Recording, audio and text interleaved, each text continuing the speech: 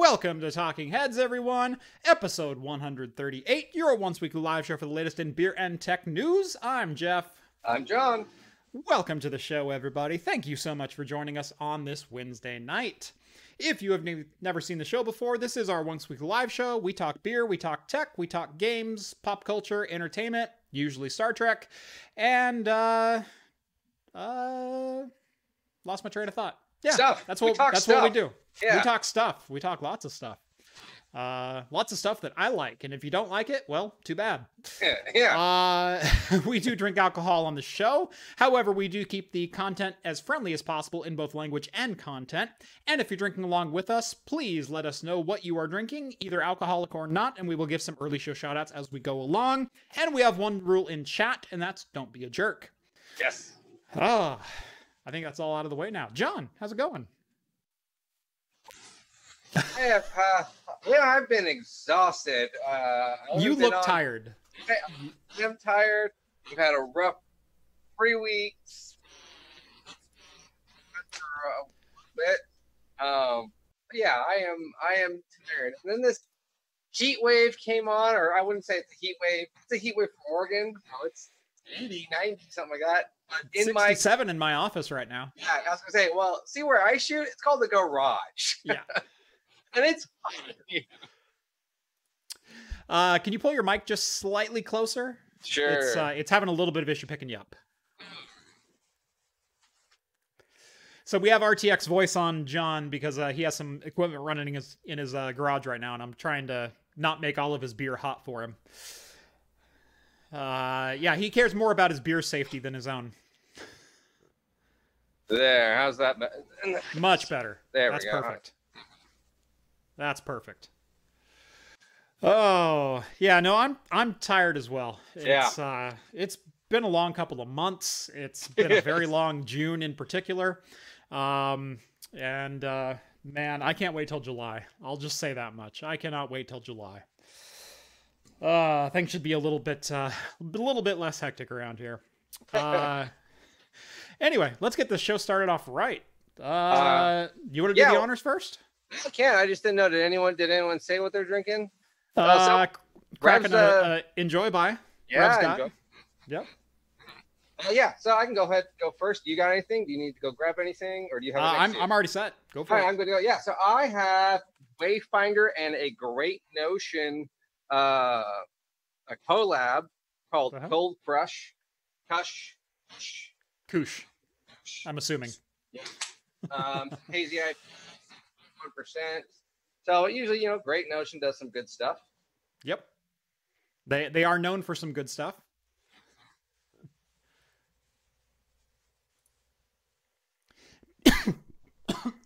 Yeah, excuse me. Big Spoon says, $1.99. You look beautiful, Hops. I know. As I'm choking on my own spit here. Ooh, excuse me. I don't know where that came from. I was trying to talk, and all of a sudden it's just right there. Right there. I've had that happen before. I hate that. Yeah. You know what I need? I need a beer. That's what I need. Something to wash that down. Something to wash that down, exactly. I am drinking a Cold Fire Cumulus Tropical IPA. Ooh. Yeah. So it's a 6.5%, 60 IBU, hopful IPA, cloudy in all the right ways. Yeah, mine doesn't say IBU. It says 7.1. So there we go.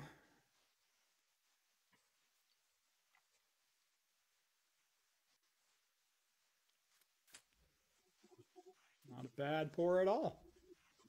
Not too bad. I will take that any day of the week. Definitely not clear, but it's definitely also not cloudy. Yeah. You can kind of see about halfway through it. It almost looks a little red. Yeah, maybe just a little bit. Oh, at least from my ink. Yeah, it's more of an orange, but yeah. I think it was your hand in your shirt. No, it might have been. Yeah. And then it just makes it look. Oh, okay. Actually, from it's weird. The YouTube colorization versus our Zoom meeting. Yeah. Well, you're on a C920. They're on a CinemaCam. So I trust the YouTube camera a little bit more than your feed right now, John. But oh man, that is sweet, fruity. I wouldn't quite call it tropical yet. Maybe like a strawberry guava is kind of what I get. Shame. I didn't notice that my cup states that it even tells you like what glassware to use. Oh wow. How many rules are you breaking right now? I know. Not getting the full aromatic experience of this beer. That's right. Oh no. Yep. Actually, have you ever had Cold Fire? They have a Irish Red. Irish Red. It is. Yes, I have. I've had their red. It's delicious. Regan wants to know, John, do you have any Pepsi? I do. In my Pepsi machine. In his Pepsi machine. Thank you, Regan.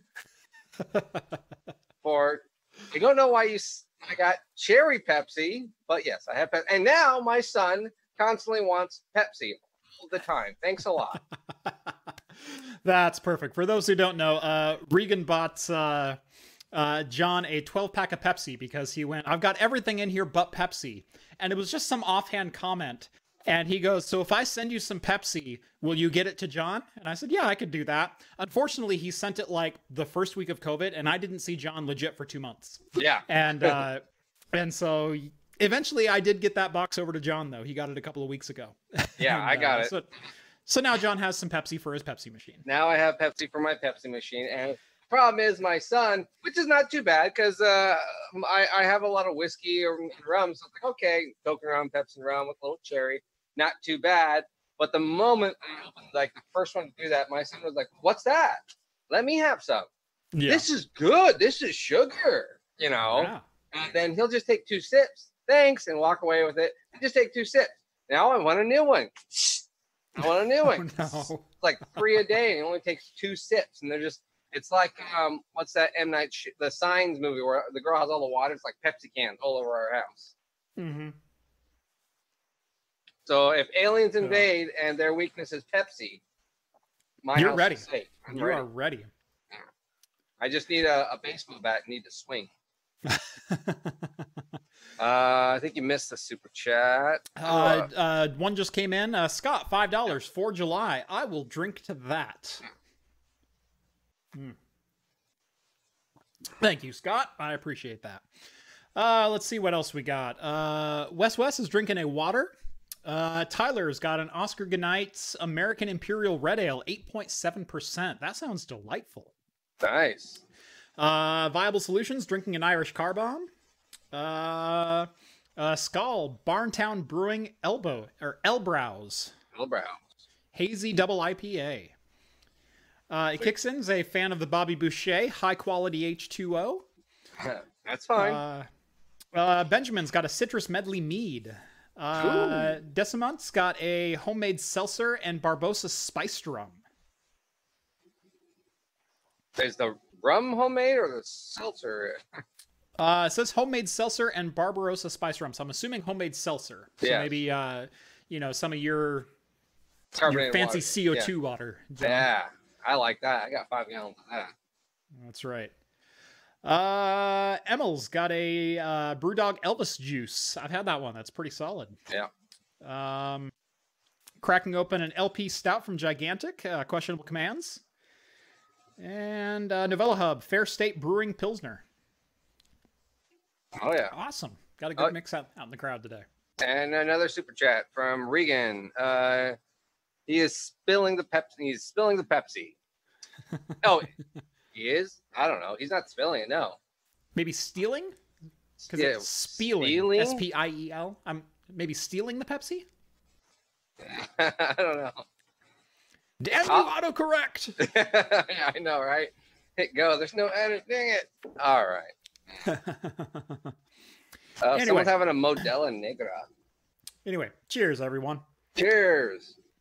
4 Roses Small Batch, Dogfish 90-minute IPA, Cigar City Brewing, Jai Alai IPA? Yeah. Jai Ali, IPA. It's a really solid IPA. Okay, nice. Big Spoon Car Bomb. And then James Kelly drinking Ravenheart by Anchorage Brewing. Ooh. I love a good Anchorage Brewing. That's a good one.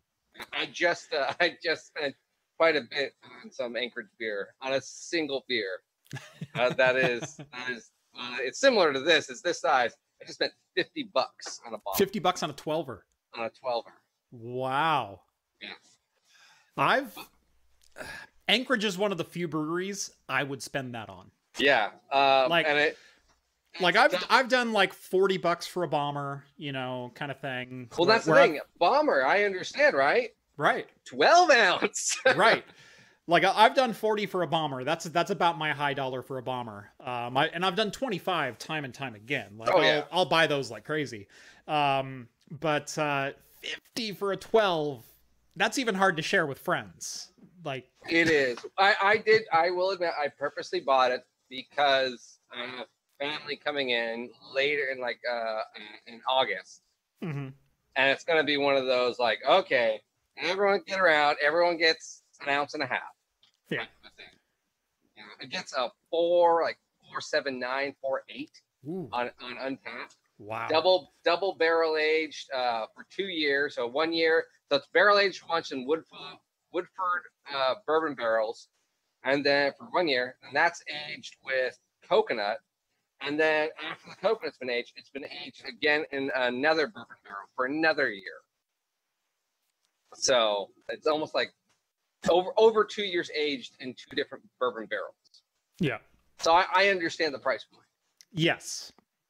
Yeah, I know Fort George usually comes out with a couple of those double and triple bourbon barrel aged beers as well, and those are a pretty penny as well. Those are $35-$40 usually. If you want to grab one of those, just a pint of one of those is like $40. And then even theirs, they don't do the 22s, they do like the 16 ounce. Yeah, the 16s, right? Yeah. So or the 35 millimeter or whatever it is. Yeah.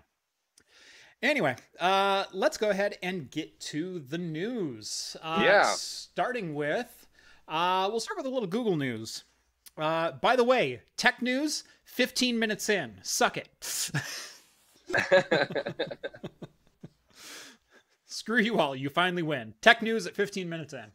And actually, no, only like 12 minutes in because we were still 3 minutes late. So there you go. Which wasn't my fault. Not my fault. John was on time. Not only on time, 7:49. Get that. He was 11 minutes early. Yeah. Yeah. It was actually partially my fault that we were late. There's always a broken clock's always right twice. That's right. It's right at least twice a day. Gabriel, $2, having a Tempest barley wine and an Ohana cigar. Ooh, that sounds like a good old time. Please tell me there's like a fire pit too. Yeah, no, that's the only thing that could make that combo better. Because John likes him a good barley wine. Oh, I do love me a good barley wine. If I can, a really nice, thick, hearty one, sip it, enjoy it. I love sitting like outdoors or by a bonfire or something like that. Yep. Yeah, we've got a fire pit out on our deck, and there's nothing better than just sipping. For me, it's usually a really good red ale or maybe a barrel aged red. Yeah. Or a barley wine or something that's really hearty. Yeah. And just sitting there and kicking back. Yeah. No. Big Spoon, $4.99. When you're as cool as hops, you need to keep shades on because so you're ready just in case. His future's just so bright. Big Spoon, so bright.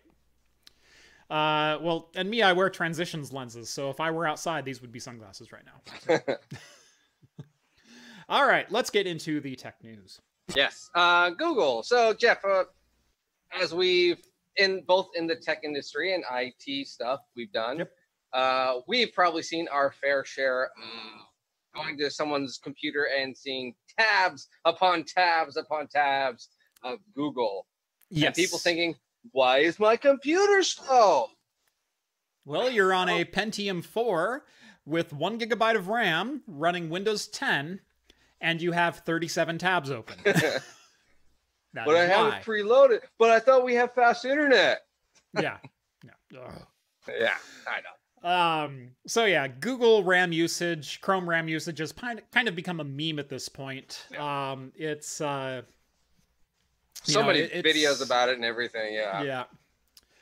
Oh boy, I forgot to change my bitrate, so Google is sending me all kinds of errors. Oh no, I don't even know if I can up my variable. Um, I've been streaming lately at 30 frames per second because I figured there's no real point to our live stream being 60. Yeah. At least until we get back into studio. And I forgot to change my bitrate. So we're trying to push 60 FPS at, just way too low of a bitrate. I mean, it doesn't look horrible, but it doesn't. But YouTube's yelling at me, so the encoding process might be a little odd later on. And unfortunately, I set up variable bitrate when I was doing. Wonder if I can change it to constant. I can. I've got a pretty good upload here. I think I'm just going to change it to 17 megs and see if it will do that. If not, that'll be a little weird. Oh well. Oh well. Screw it. We'll do it live. Anyway, Google Chrome RAM usage has kind of become a meme at this point because it is just so outrageous at times. But honestly, it does use a lot of RAM for really what it's using, or for really what it's trying to utilize and take advantage of. And I've seen instances of Google using 4, 5, 6 gigabytes easily of system memory. And if you have a system that only has 8 gigabytes on it, that's a little constraining. It's a problem.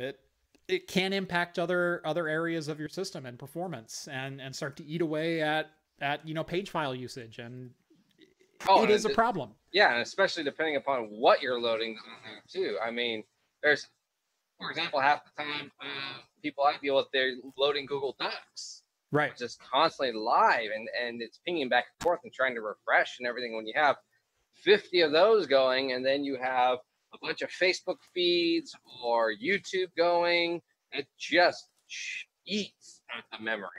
Right. Yeah. So anyway, it's well known. It's a well documented issue. However, Google may be finally doing something about it, and it's only because they're going to take advantage of a technology that Microsoft is introducing with the 2004 update. Sorry, the 2004 update. That's the 2020 April update, which still hasn't made it to most PCs. That is the 2004 update. They are introducing a feature that has been baked into Windows 10 since its release, but it was only available to the modern UI apps, or the Metro UI apps, as a way to reduce Win32 memory usage. And it's called Segment Heap. And basically, it's just an algorithm that Microsoft put into place that allows reduced RAM usage. It's not a difficult algorithm. It's not something that's really special. It's just a feature of the OS to reduce overhead of Win32 programs. Now, Microsoft did implement this originally with the initial launch of Microsoft Edge. That is the original Edge, not the Chromium version of Edge, which is one of the reasons that Edge was so efficient at memory usage. It separated itself from both Firefox and Chrome by a pretty wide margin by only using, a gig, maybe 2 of RAM, while, the same number of tabs open on another browser could eat up 5 or 6. And not that Firefox is exempt from any of this hate as well. They're just as guilty, if not sometimes more, than Google is. But for some reason, Chrome gets the meme because Chrome has 60% of the market share. Anyway, Microsoft is opening up Segment Heap to all Windows applications, not just modern or specific apps within the Windows operating system. What that means is, with a simple, API tweak, Chrome could reduce its memory load. And based on what they're seeing with the Edge Chromium browser, which already has this implemented, it could be upwards of about 27 or 30% reduction in memory usage. Which is not insignificant. If you're talking about 5 gigs, all of a sudden you're talking about 3.5 gigs. Yeah, that's a pretty viable and noticeable savings in memory overhead. Yeah, it is. Now they were also stating that once the update comes out, the 2004, it doesn't. Google Chrome still has to implement the code, but I believe this was just stating that they will be implementing the code afterwards. So it's not going to be you update it to 2004 and get the latest Google Chrome. It's still going to be a little bit. And that's kind of how I understood it. but it is basically planned to be integrated into it extremely soon this year. Yep. They say your microphone is warbling a little bit, and they said, I didn't know John had RTX hardware so he could run RTX voice. I'm actually running RTX voice for John through his output. I mean, I don't mind turning the fridge off. It has great insulation. Yeah, if you want to turn the fridge off, that's your choice. I was trying to give you the option of oh no, it's all the other streams, they've been off. It's been off. So it's got great insulation, so it'll hold it for 2 hours. Okay, well, go ahead and knock it off then, and I will go ahead and disable RTX voice for you in 3, 2, and 1. Okay. I should do it now.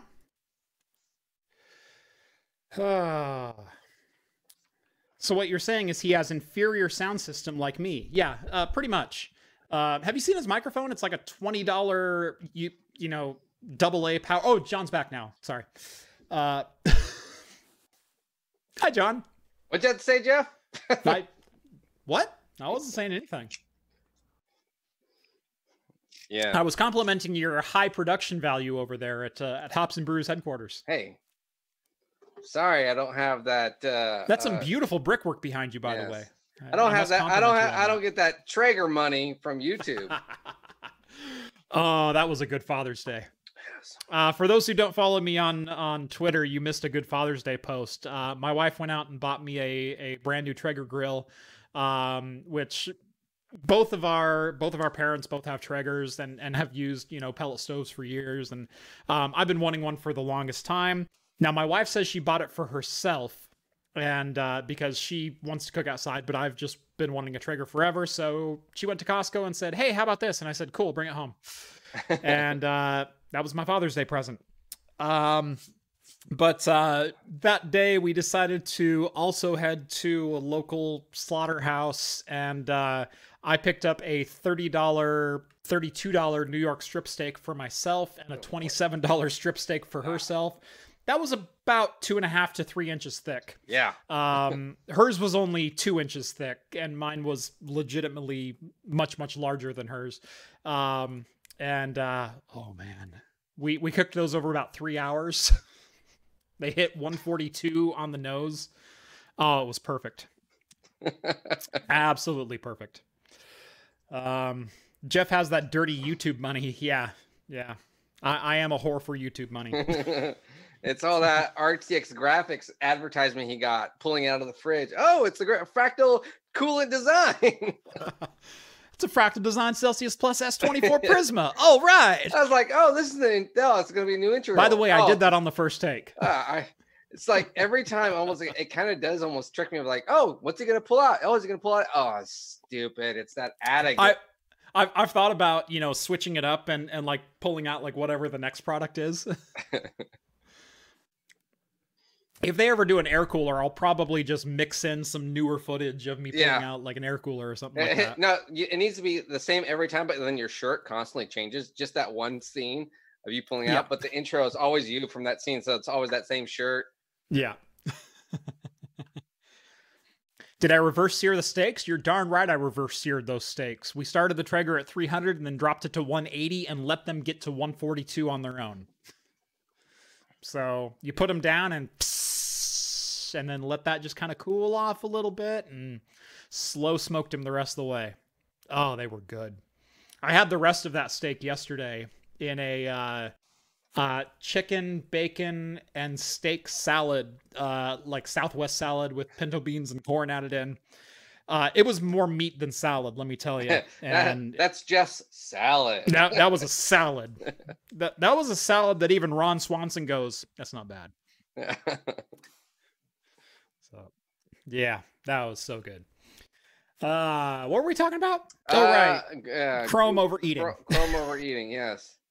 Yeah, that was basically it. It's just, Chrome's probably going to come up with a new update after if you can ever get the 2004 update, which is supposedly out back in April, which my computer even is stating that it is not able to do it. So if only Microsoft tested their releases before just pushing them to the update cloud anymore. Oh wait, they got rid of that department. I forgot. 142. What kind of craziness is that? Controversial. I like mine at 142, not at 137. I like mine just more done. I'm not medium yet, but I'm also not rare. No. It's got to have, like, you got to have that outer circle of dark, but then that inner circle of... I still like a pretty solidly pink inner circle, but I do want it to fade into, you know, something that's not bleeding. Yeah. Just on the edge of bloody is where I like mine. Oh yeah, no, just on the edge. I love cutting it, and the juice that pours out has to still be red. Yeah, and it was still red. Yeah. It was still pink. It was still. I almost delicious. like 3 shades. I almost need 3 shades in there. I need the brown on the edges, the pink in the center, and just that center core that's a really tiny. That is this good to eat? Is this a little gummy? What's funny is I only liked it in the center. On the edges, I expected, it's going to be a little bit probably more well done. Most steaks that I get aren't nice cut, you know. Scott says 130 to 132. That's a little underdone for me. And for me, it's just the texture. I taste. I'm there with you. If I have a steak that's there, and then I like refrigerate it overnight, and then I have it like the next day, it's delicious. I can eat it at that. But straight off the grill, where it's still almost like a lukewarm. Well, I like mine just a little bit warmer or a little bit more done. One of the two. Yeah. Usually, actually, if I ever have a big steak, controversial. Controversial. But you're watching my channel, so you're gonna listen to it. I'll cut my steak actually in half already as I grill it, and one will be at the temperature I want, and then I usually get a really big steak, and I have the other half for lunch, and that one I purposely undercook for reheating purposes. Novella Hub says, well done steak, and you're banned. 142 is not well done. 163 is well done. Oh, no, my wife likes it like 175. Yeah. She wants it like rubber. Yeah. Yeah. A lot of people are saying still mooing. Like, look, I appreciate really good steak. But the fact that I'm saying I like mine medium rare to medium, and you guys are like, you know, grilling me over that, yeah. Do you not watch the channel? Drink what you like to drink, eat what you like to eat. You know, what's the best steak? The steak that you like eating. How should you cook it? However tastes better to you. Yeah. Are you rating my liquor?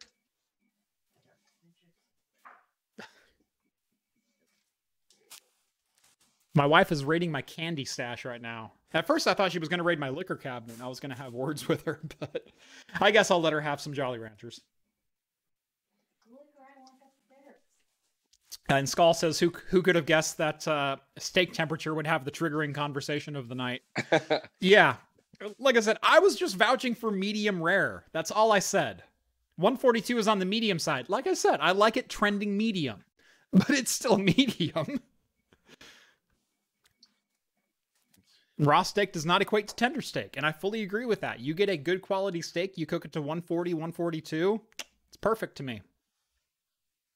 You can stay if you want. Stay in with you. Okay, totally fine. Out here with this no. Yep, no, he hit the door a couple of times. I knew he wanted in. Come on, kitty. Come on over here. I'm sure your fans want to see you. All right, let's get on to the bigger news of the night, since we spent 15 minutes talking about steak. Thank you all. Jeff's wife is like Solid Snake. Beef jerky or more well done, or go home. Big spoon, $2. I mean, I do love me some good jerky. They hate the fact that I cooked my steak all the way to 142. What were you talking about me for? They said you're like Solid Snake. Which she doesn't even understand that reference, so. I don't know. Snake Plissken, means you were quiet and sneaky. Anyway, let's get on to the bigger news of the week, and the news that was rumored for well over a decade, explicitly stated by Steve Jobs at the original Intel announcement in 2006 that Intel will get us through the next 10 years. And everyone went, ha ha ha, you know, once you go Intel, you never go back. And there were some rumors, 5 or 6 years ago that Apple was actually interested in acquiring AMD. And that was very early in their own ARM development process. And it was a totally viable option at the time because, well, AMD wasn't exactly doing well 5 years ago. Yeah. Now would be the pickup of the century, but Apple's been developing their own silicon for the better part of 10 years now. And it's always been rumored that that's the direction they wanted to move to. And, well, that's what they're doing. Monday? When is that? Monday? Yeah, Monday. Monday, Apple officially sent Intel their John Deere letter. They are moving on. And it's going to be a fairly quick transition in the land of silicon. Don't you mean Dear John? Yeah, their Dear John letter. You said John Deere. Whatever. I was like they're going to send him a tractor. Send him a tractor, yeah. Well, actually, there's a lot of parallels there. I'm going to say their John Deere letter because they both have the same right to repair adage as each other. Yeah, they got their Dear John letter. Apple will be moving officially to their own silicon in Apple products starting in 2020. They will release their first ARM-based Macs by the end of this year. And according to CEO Tim Cook, they will also be completing the transition within the next 2 years. So that bright, shiny 28-core Mac Pro you just bought, yeah, you have 2 years of support left. Congratulations. Oh. Yep, that's it. Yep. You're on your own. What? Time to buy PC. That was $17,000 well spent. Oh, wait, we warned you about that at the time. Sorry. Yeah, there was a time I could make an argument that Apple's Mac Pro was priced appropriately. Even the trash can Mac Pro, as lauded as that system was, you could make a valid argument that you were getting your money's worth in the silicon. You really could. Equivalently priced PCs, they were right on that same ballpark. If you went actually apples to apples for comparison, where you took the exact same parts, the exact same hardware, the exact same materials, and you put it out in an HP or a Dell or a, Puget Systems or whatever OEM you wanted to go with, you could make the argument there. The new Mac Pro, it's not even close. No, I don't know how they got to $8,000 starting price or $6,000 starting price. It's purely design or whatever. They're custom. It's not even that. I don't give a crap what their design is. They're custom molding cases and everything like that. It's like, it took them 5 years to come up with that. Yeah, that's embarrassing. Swiss Cheese came up with that a long time ago. Right. As a company, I'd be embarrassed if that's what I came up with as an entry-level professional machine. $6,000 for an 8-core Intel processor, which is currently being beat by a $300 AMD chip. $6,000. Well, they had a contract. Gets you a PC that gets beat by a $1,000 PC. Yeah. And I mean, dollar per dollar, it comes with an RX 580 for God's sakes. It comes with a $150 graphics card and a $6,000 Pro machine. Well, maybe they thought the holes are like speed holes. The Dual Vegas are $1,000. You can get a Pro Duo for, you can get Dual Vega graphics for the same price, for $1,000. And I don't see it. I can't argue it anymore. I tried for years to see that side of it, and I just can't. Well, now, I just can't. Yeah. Well, now with this though, now they're even talking because they're gonna probably go into the whole market of probably all self-contained within Apple with these, silicon-based chips and everything. They're gonna be probably going into like graphics, GPUs. Like you said, the ARM, so a nice mobile thing, and the ARM. You were saying that's probably even going to come out this year, isn't it? Right? They will have ARM Macs this year. Yeah, laptops and desktops both. The slide that they're showing, they're not giving exact performance numbers, and this is not a logarithmic scale. This is not even. We have no numbers to put anything to it, but they say currently their laptops power to performance sits right about here. Their desktops power to performance sits right about here. Yeah, it's like Their ARM processors are going to be on about the same scale of performance as their desktops, but much more power efficient and going to be much faster than their current laptop processors and about the same power efficiency. That's a pretty bold claim, even without knowing the numbers. Traditionally, ARM has not been there. They haven't performed at that level. Even scaling up, even writing specifically for multi-core ARM processors, the performance is not on the same single-core performance level as x86, and it never has been. I will be curious of when someone actually gets the performance base, and then how Apple will spin this, similar to how like Intel will spin it versus AMD. Well, technically, in this single process, this ARM performs just the same as our notebook from last year. Exactly. You know, and so that's where I wondered when I saw that these images are like, why aren't there actual numbers? They're just kind of graphs that they fade the background. It's going to be interesting to see what the performance is like, apples to apples comparison, software to software, when they actually come out. Because x86 code does not run on ARM. No. And the x86 code that they're proposing is going to be emulated over to their ARM process. So you'll still be able to run your Intel apps, but they're certainly not going to be optimized for it right away. Although they are saying that they have been working with Adobe and Microsoft both and trying to get day one products launched for the ARM Macs when they come out this year. And so that'd be your Premiere, your Photoshop, your Office 365. Wait, is that running off of whatever? Natively on ARM? Natively on ARM. So are they developing new software for it that you have to repurchase, or is it you download some adapter? That's going to be up to Microsoft and Adobe. Yeah. I'm assuming if it's Adobe, it's going to be part of your Cloud Creative Suite. Okay. If it's Microsoft, I'm assuming part of your Office 365 suite. Or part of your Office suite, or whatever. Yeah, so just download the latest update, I hope. Right. I would hope that's how it works. But who knows? But yeah, this will be re-engineered software. Not from the ground up, but at least ported over for ARM process. And that's not an easy undertaking. No. I wonder how proprietary that process would be versus taking that and saying, can I run this off of, say, Raspberry Pi? You know, there's a lot of thought about that. A lot of that's going to come down to the hardware itself, because now some Raspberry Pi drivers are open source. Yeah. However, the graphic stack is not. No, well, I wasn't thinking like Adobe, but I was thinking maybe just Microsoft. Even for 2D acceleration. The graphics core on a Raspberry Pi is not open source. It is closed source to Broadcom.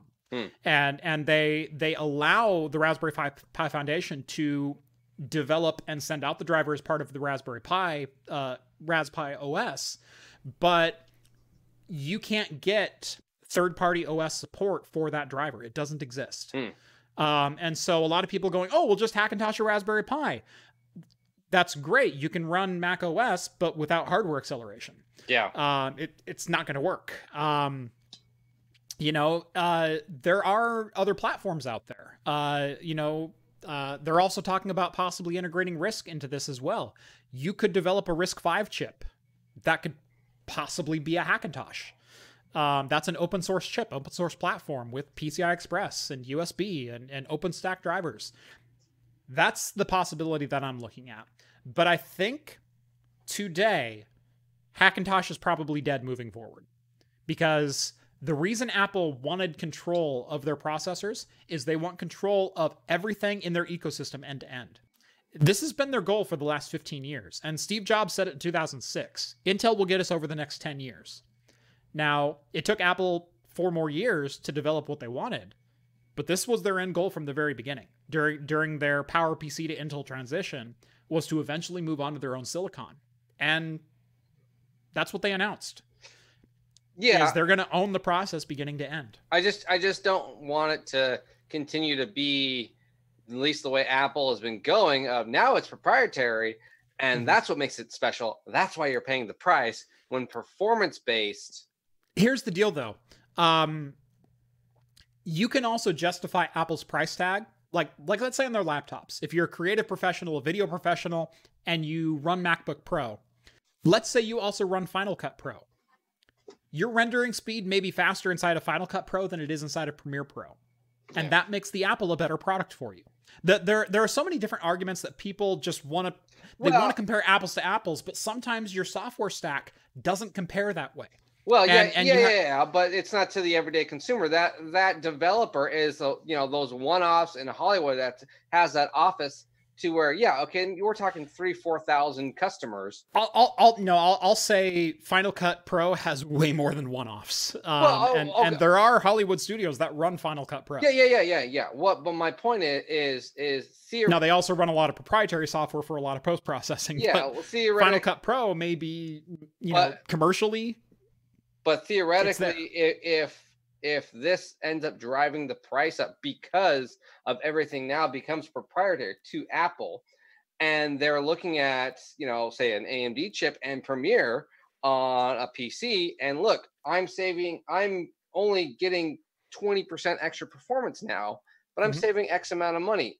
Right. For those lower end people that are running this Apple Premiere, I don't know if it will be worth it. Yeah, a studio, they're just gonna whatever, they'll write checks all day for the latest and greatest because they're trying to keep ahead of the curve, probably for the next movie. But again, that's what I was saying. That's probably a lower customer base to where lower end studios that do small commercials for local mom and pop stores, they're probably still going to be using PCs. They might have a Mac now, but they'll probably end up being if again, Microsoft increases the price of their proprietary. I'll say this. Apple computers may go down in price with this switch to ARM.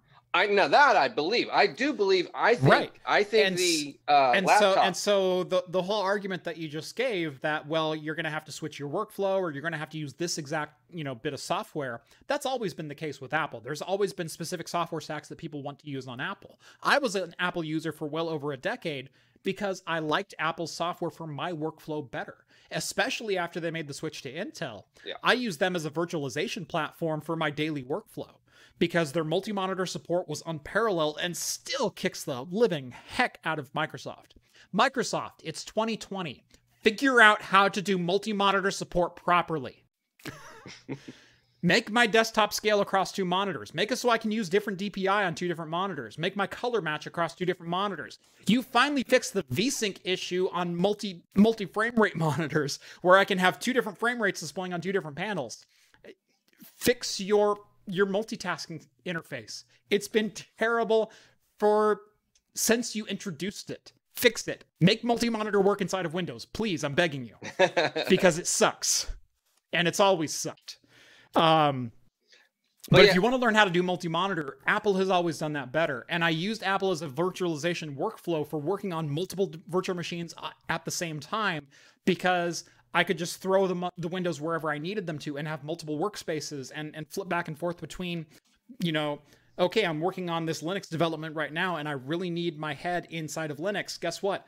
I'm going to take my 3-finger swipe and I'm going to move all 4 of my monitors over to my Linux environment, which has 5 or 6 different VMs running at the same time. I'm going to do what I need to do inside of there. I'm going to flip all of them back to my Windows environment. I'm going to do what I need to do inside of there. I'm going to flip all of them back over to OS X and then finish up my management. Yeah. And it works so seamlessly inside OS X. Yeah. It's something I could never do inside of Windows. And that's a sysadmin task. That's open software that it was VMware Fusion is what I was using primarily for a lot of those tasks, or sometimes VMware Workstation. But that wasn't a proprietary task that could only be done on Apple. It just worked better on Apple. Yeah.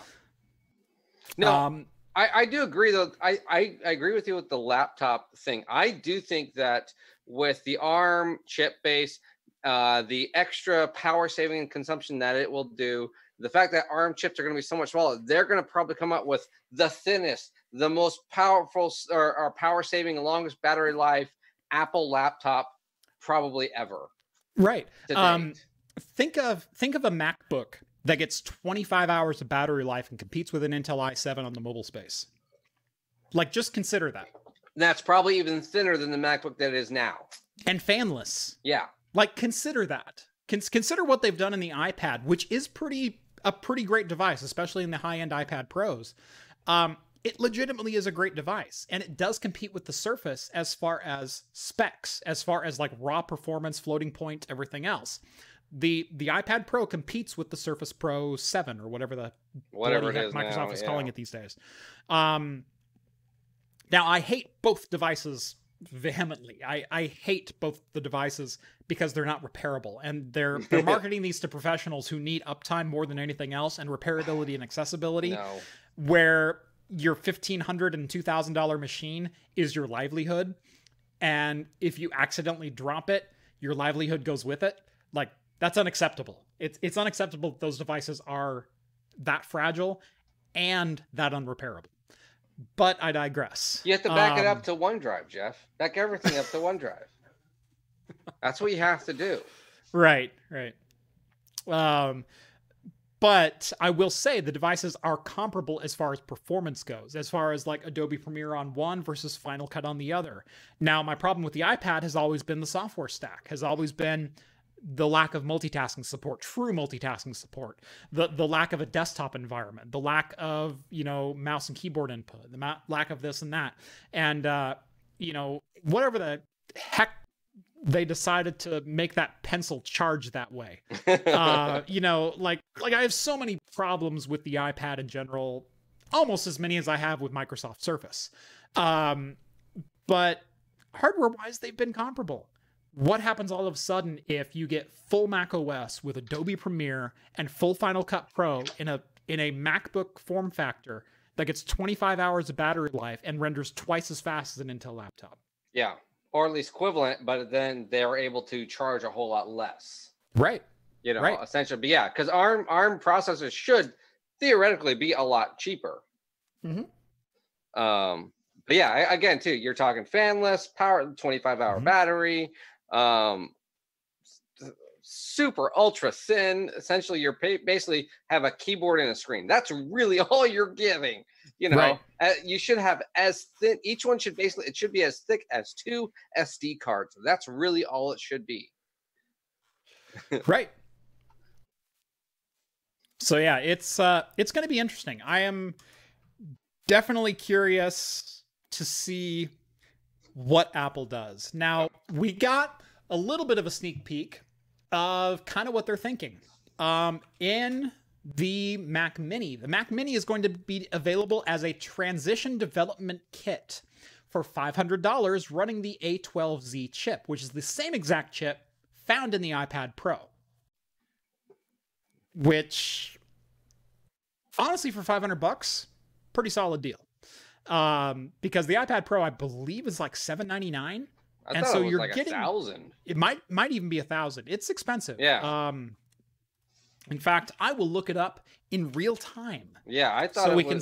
Yeah, I think it starts at $799, but it's for. But yeah, I'm betting there's tiers. $799, $999, $12.99, something like that. Yeah. Oh, I know it goes up. $799 for the 11-inch, $999 for the 13-inch. Yeah. We were both right. And you get 128 gigs at the base, and $12.99 for a 1 terabyte model. Okay. That is pretty similar to what is being put out in the Mac Mini. Right. But you're getting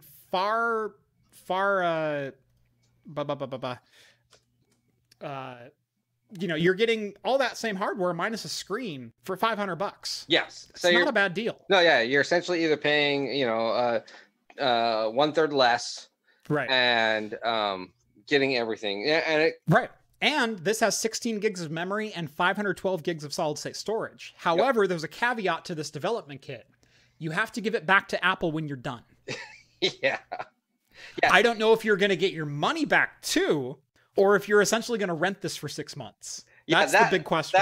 They didn't state that. I assumed it was more of a, hey, put your credit card down. We'll send you one. Give it back if you break it. Well, if you don't break it, ship it back. We'll give you a refund. You break it, you bought it.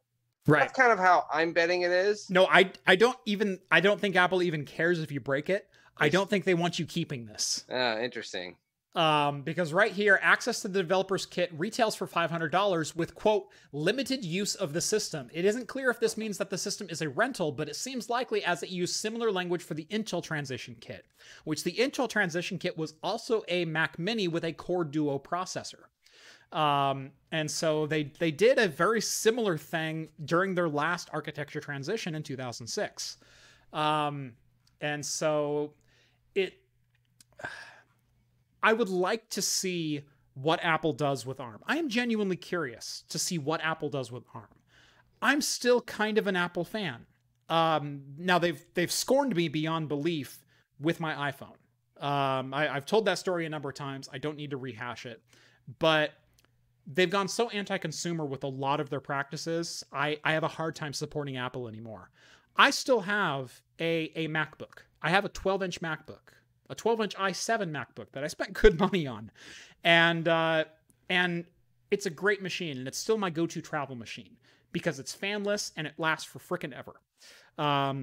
It's not fast, but it does everything that I need it to do for travel, minus video editing. It doesn't do that for crap.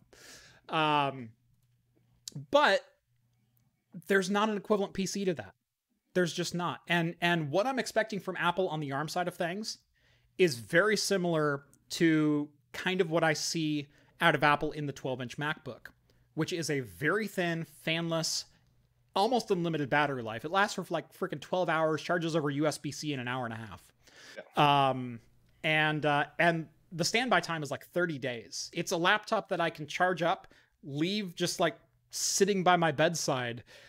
And then if I get an emergency call in the middle of the night, that's what I grab to go. And when I get to a client site, and I haven't charged it in 2 weeks, it still has like 60% battery life sitting there in standby over that entire time.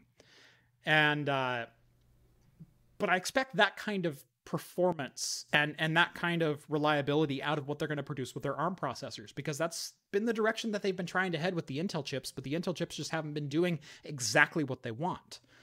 But if you can give me that level of battery standby with i7 quad core or hex core performance in a 13-inch model that's fanless, that has 16 or 20 hours of battery life, and good enough graphics to render video, you might make a buyer out of me again.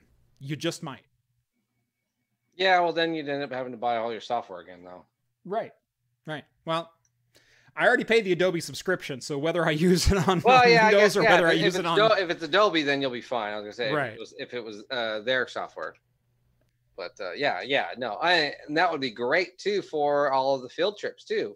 Right. If you ever do them anymore. Who knows? Next year, Cat, 21. Get out of my sink. Trying to take a bath. He is. Cat. Get out of the sink. It's Rambo. Come on, Ram. Come on. There you go. Thank you, buddy. So how you doing on your beer? I'm right there. I'm done. And it's warm in my garage. Go ahead and grab your other one. I'll kind of transition us out into the next story here. All right, sounds good. So we just spent 30 minutes talking Apple. I hope everyone is happy that we covered that pretty thoroughly. Like I said, I've always been an Apple fan. I like the Apple ecosystem when it works. I am absolutely an Apple fan of Apple when it does what I need it to do as a consumer. I'm disappointed that Apple has gone the way they have as far as hardware and being so anti-consumer. I have a major problem with that. Just a major ethical problem of, do I really own the hardware? Because it's a gray line when you start telling me what I can and cannot do with my own equipment. And it's something that I don't like, Apple having say over. I should be able to mod my equipment. I should be able to install whatever I want on my own equipment. It's just something that I disagree with. But at the end of the day, if Apple owns the entire ecosystem, and you can't run Hackintosh anymore, and that's where you want your workflow to be, I don't know if you're going to have any other options. So definitely interesting times. Definitely going to be interesting times moving forward. John, what are you opening? I'm gonna stick with the collab theme I've been going with, and I am going to go with a Fort George three-way IPA. Three-way. Nice. So this is 3 different. They release this once a year. They always do 3 different breweries, and they do a kind of a big IPA. So this one, I believe, is Structure Brewing, Level Beer, and Fort George. So they did with Level this year. Yeah. Nice. Novella says, time for a crowler, Jeff. No, I'm actually going to open a little bit different one, but I'll let John kind of do his impressions on this while I'm grabbing myself another beer. Yeah, I wanted to do something different, and I was like, I don't know if I should take the time to go digging through the fridge, and this was sitting right at the front because I just bought it this week. So, but super hazy, as you can obviously see. I mean, it just, you can't see through it, but a lot of passion fruit, mango, that big guava, you know, those big tropical flavors you would expect in a big hazy IPA. So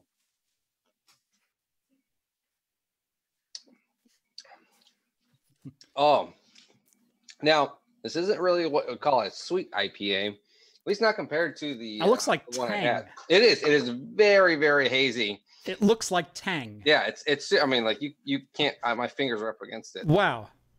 But it tastes more like the peel of all the tropical fruits that you have. Yeah. So a lot of that bitter rind. A lot of that bitter rind, but still, so really tropical aromas, but bittering rind to replace that bittering hop type of a thing. Yep. So what I am going with a Three Magnets Brewing. Oh, I like Three Magnets. Fresh out of Flux. Oh, I've seen that. I didn't buy it though. Yeah. So obviously, little Back to the Future inspired here, by Three Magnets. 6.4%, 50 IBUs. Their info on it's all kind of weird, but it's all written like blueprints for a flux capacitor. So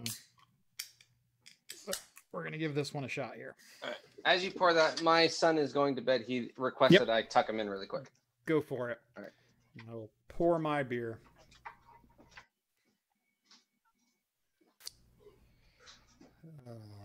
And John says, you always make me so thirsty. Oh, thank you for watching. I make myself thirsty too.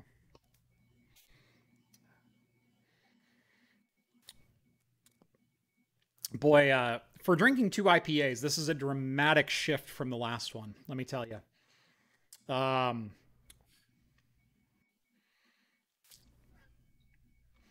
It's definitely much more bitter on the nose. Like the last one was definitely a tropical IPA. It was very juicy. It was very sweet. It was there were some hops there, but it wasn't really hop forward.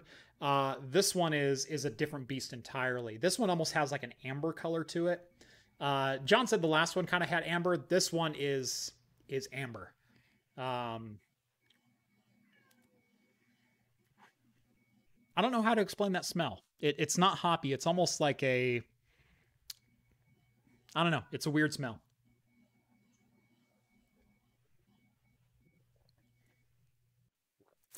Ooh. I don't know what I think about that one either. It's got kind of some conflicting flavors. Like it's a little bit juicy. Okay. It's a little bit dank. It's a little bit grassy. It's not a lot hoppy.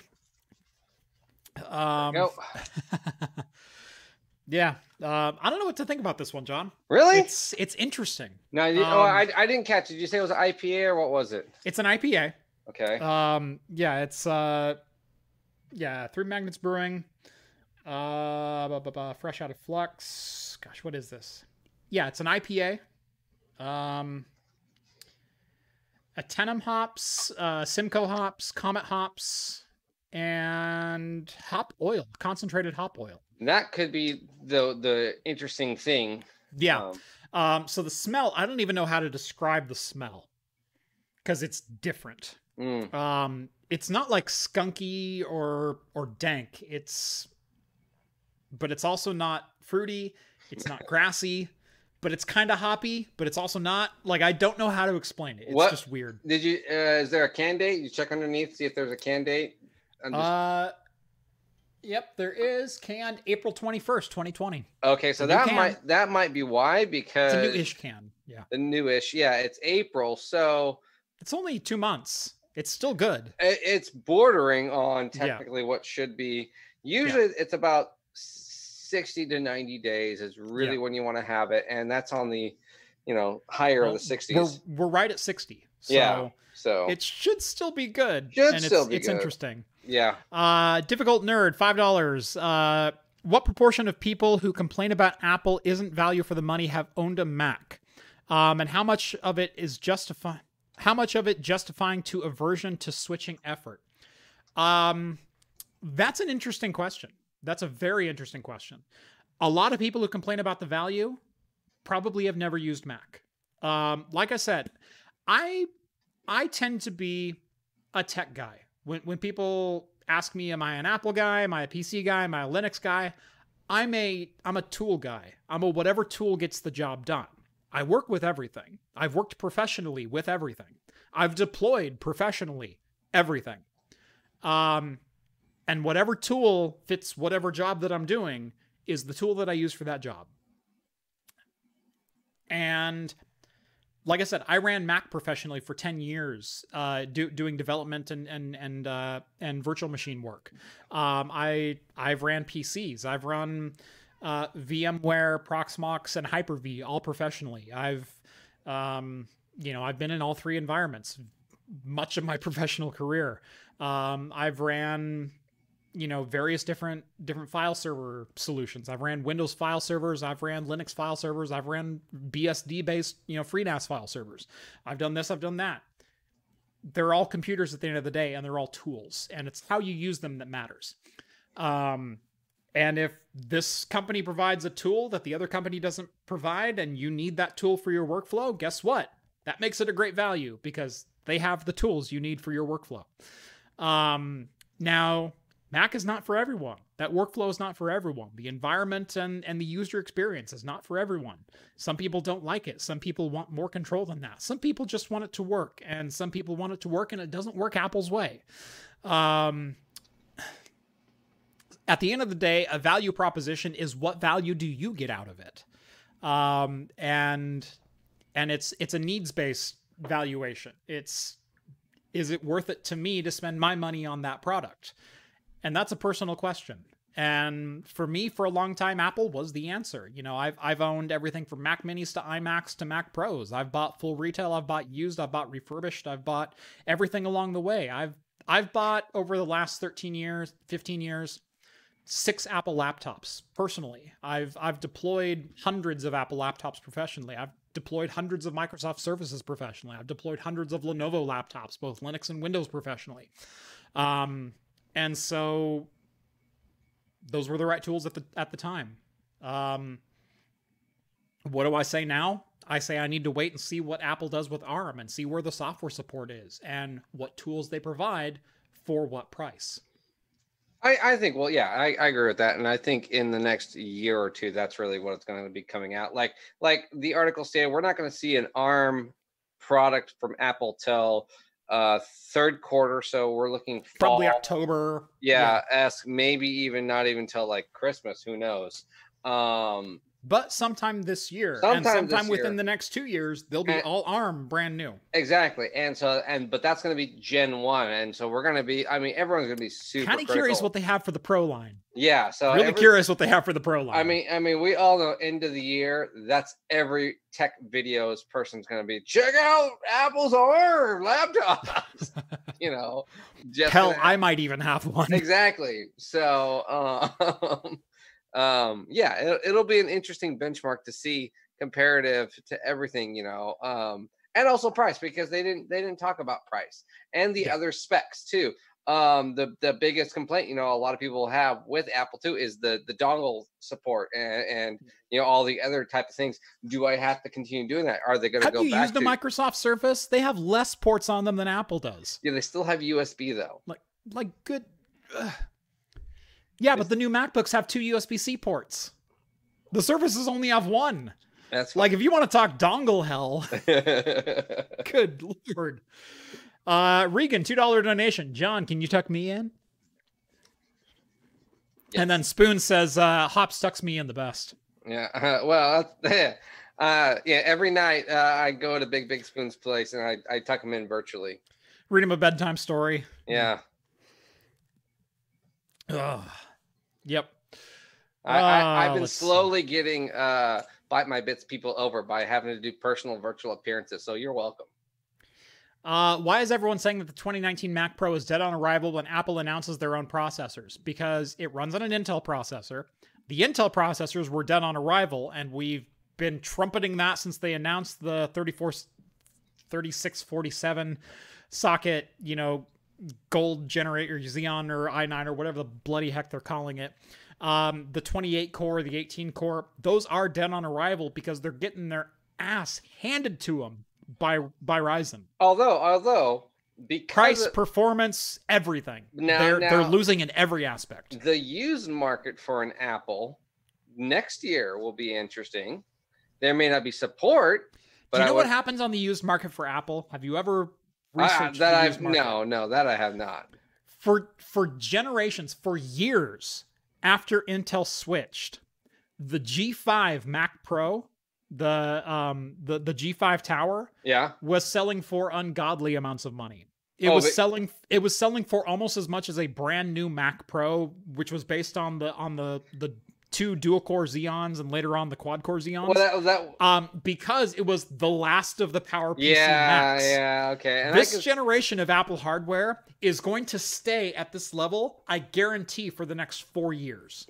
It will not budge a single percentage point. Now, if that's true, that's because horrible. It's the last of the Intel Macs. Oh, gosh. Apple owners are like Corvette owners. Let me make this parallel, okay? If you've ever watched like VinWiki or some other things, I forget who said it. I think it was, I can't remember his name right now, but he goes, every Corvette owner, every Corvette they've owned is Corvette 1 of 1. It was the only one produced this year with this option package, with this color, and had this stripe on it, and it's a rare Corvette, and it happened to be like, this weird color of neon blue, and it happened to have the suede package with it, and the wing is an extra inch bigger. Right, but every Corvette is 1 of 1. Every Corvette owner is like that, and every Corvette owner wants 3 times what the used market actually wants to pay for their used Corvette. Go and look for used Corvettes. Go and look for, like a C4, C5, C6 Corvette right now. You look at like a 2002, 2004, C5 Corvette. Nice Corvette, LS engine, and everything else. And you'll see some for like $8,000. You'll see some others for like $22,000. Not even the Z06 package, just a Corvette. Yeah. Like base stock Corvette with like 2 upgrades, and they'll say this is a rare model and it was the only one with this color and it has the stainless steel exhaust tips and it has the upgraded suspension. It's like, yeah, like every other Corvette out there. No, but it's the only one with this color, so it's rare. Okay, so that adds $13,000 to the price. Was that? Every Mac owner who sells on the used market does the exact same freaking thing. This one was a build to order option and it has the 512 SSD instead of the 256. It's worth way more. Yeah. And every single Apple owner thinks their Apple is 1 of 1 because they went through the Apple configurator and built it to order. Well, there's only like 6 configurations.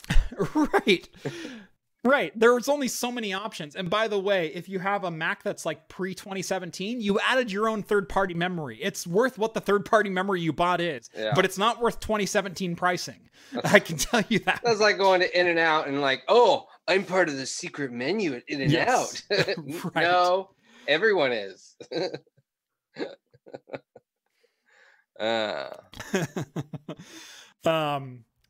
Yeah, and Scott says, I want a new Corvette, but I'm not going to pretend like it's some sort of unique collector item that's going to be special and going to be a special history in the world kind of thing.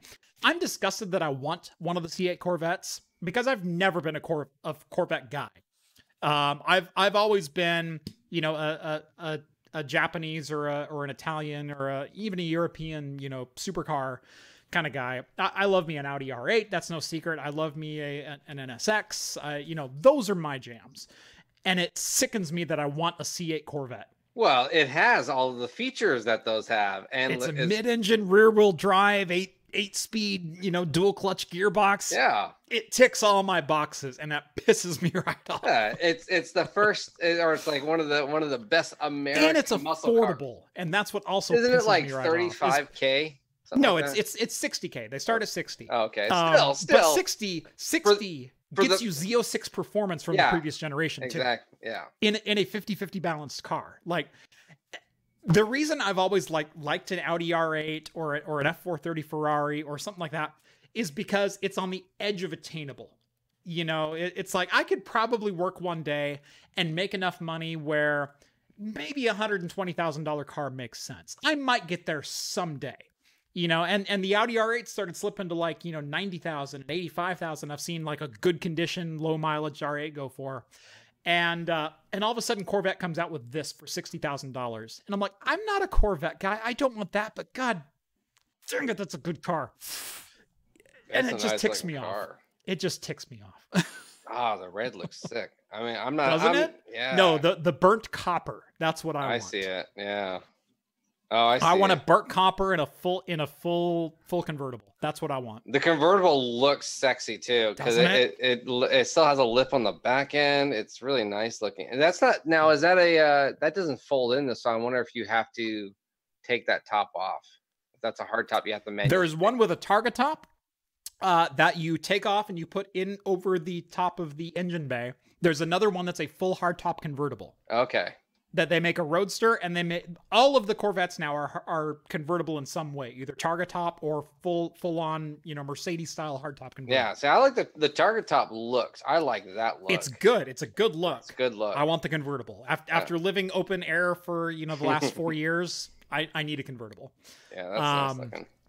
Jeff hates America. Confirmed.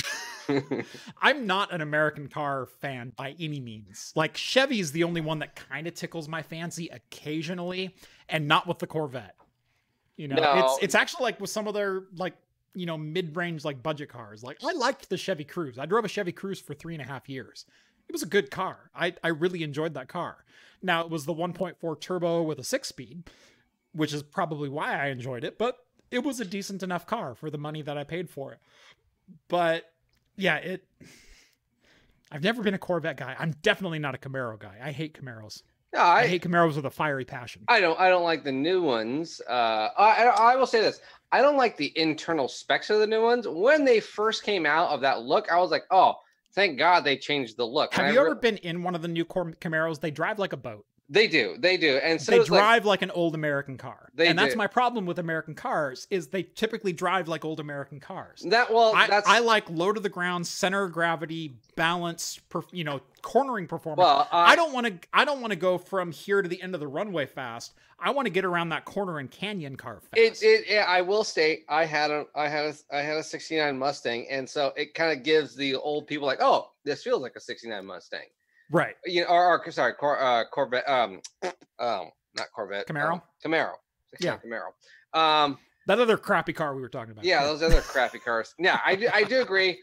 There are just some things that like, okay, I kind of like the design, but yeah, I test drove a Camaro. My sister-in-law had a Mustang, the new Mustangs. I was like, these are loud. The suspension's horrible. I mean, the noise it puts out just for the engine doesn't.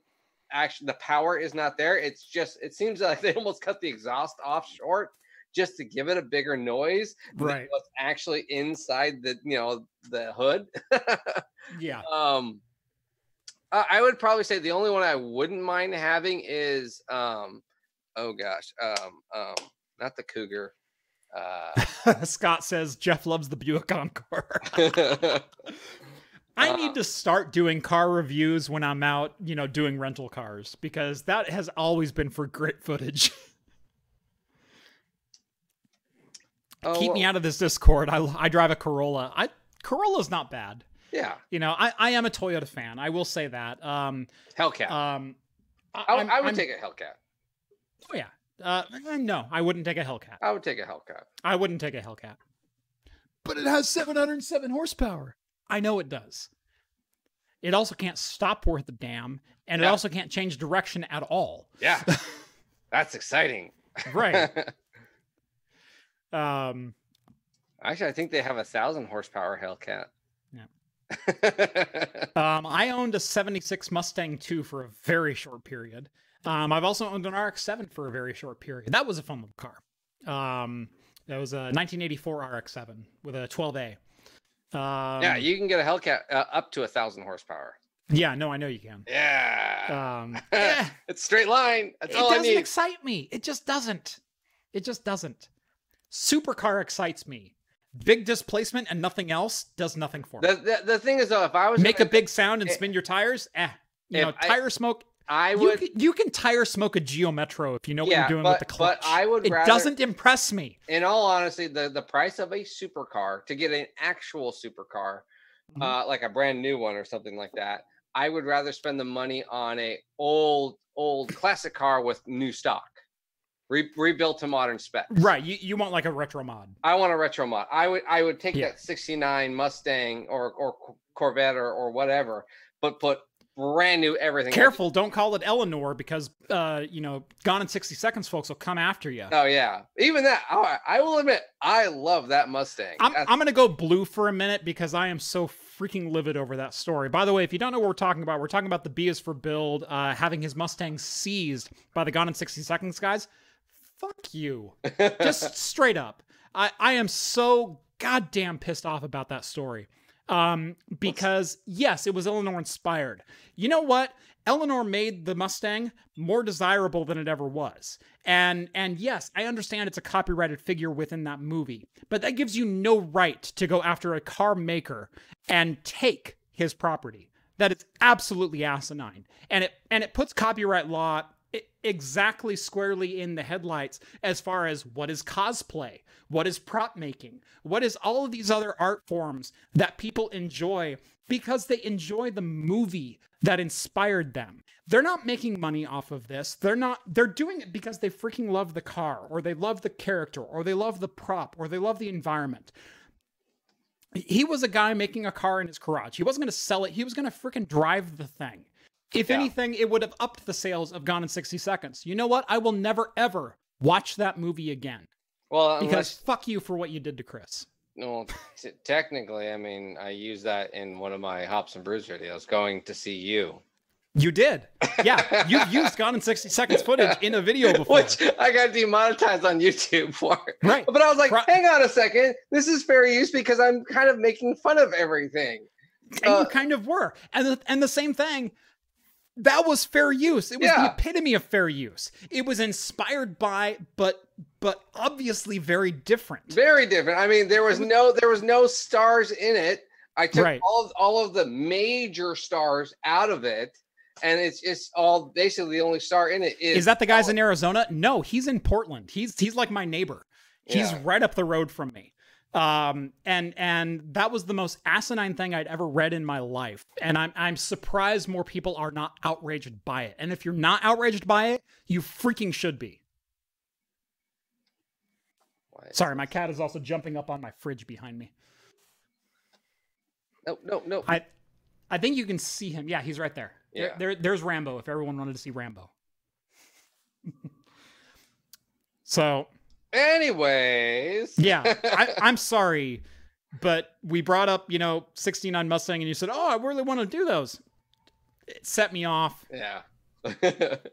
I already didn't like Mustangs, and that just cemented that. You know what? You know what Mustang I like that most people don't like is the Mach 1. I really like the Mach 1. I know there's like 6 inches of absolutely nothing but air in the hood. But I don't know what it is. I think it's because no one likes it. There's so few people that like it. There's this much space between the block and the radiator. Yeah, exactly. It's all nose and nothing else. All nose and nothing. And I almost like... And it was still front heavy. That's the thing. It wasn't even balanced. I still kind of like it. I just like it because it's... Everyone kind of hates it. And they're like, I kind of like it now. Yeah. Tyler says, we need a better system for deciding fair use. The problem is it's copyright violation until you defend yourself in court. And unfortunately, that wasn't the hill that Chris was going to die on. And I don't necessarily blame him for that. He's got a company to run. He's got his YouTube channel to run. He's got other ventures that he's involved with. I don't blame him for not fighting that. If it was me, I would have fought it. Yeah, I would have fought it tooth and nail. But then you're fighting it, and you're fighting it up against a multi-million-dollar company, and then right, it's one of those. Right. We're gonna win because we'll just sit you with this loot, and we're gonna take you this far away and charge you more. It's gonna cost you X amount to fight it. Yeah, it's gonna cost you more than what it would be to go and buy another car and rebuild it and just name it something else. Right, is the thing. But the thing is, someone eventually has to fight it, and you have to pick the right fight. And I think that would have been exactly the right fight, because while he was calling it Eleanor, it was vastly different from the car. It was not the same year. It was not the same. I thought it was a straight copy. Oh, no.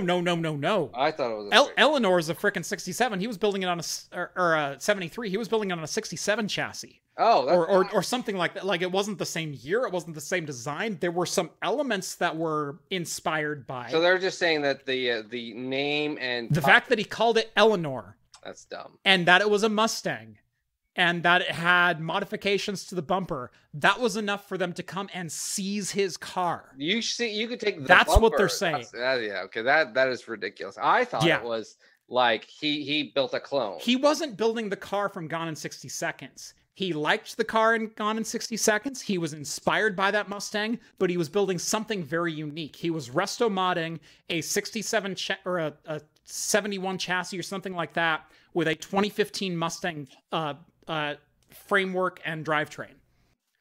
He did a frame off, cut the body off of a 2015, and he was resto modding a 67 body onto it or something like that. I don't remember what exact year, but it was not the same year as the Eleanor. Yeah, I want to say the Eleanor was a 71. I thought no, it was a 69 Shelby Mustang. Yeah, something like that. But what he was using was not the same year. It was not the same design.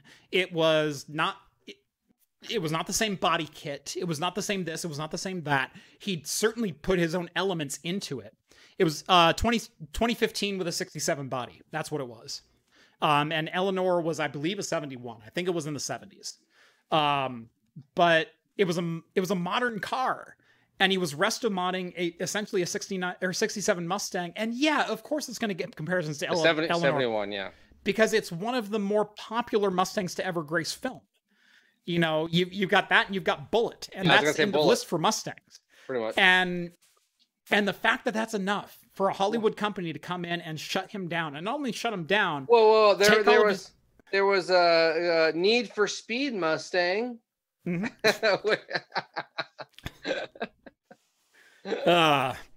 But the fact that they considered that enough of a parallel to have a legal case, and the fact that he even got drafted as a lawsuit, and that he even got threatened with legal action, that's absurd. And like I said, I will never ever watch that movie again. And if I even hear my friends watching it, I will tell them that story, and I will make sure they never watch it again either, because it's absurd. And Chris, if you're watching, I'm sorry that happened. And call me, bro. I'll take you out for a beer. Okay. So it is a 67 Shelby Mustang GT 500. Yeah. That is not a 71. 67 Shelby Mustang. Yeah. Anyways. All right. Enough on our rant. So that was enough of a tangent. That was our. Is everyone happy with my rant? We're gonna go back to family time. Yeah, rant counter. Jeff's back on non-blue stuff, and was I at a 7 there? Yeah, I don't know what you were. That wasn't as angry as I've ever been on the show. No, but that was up there.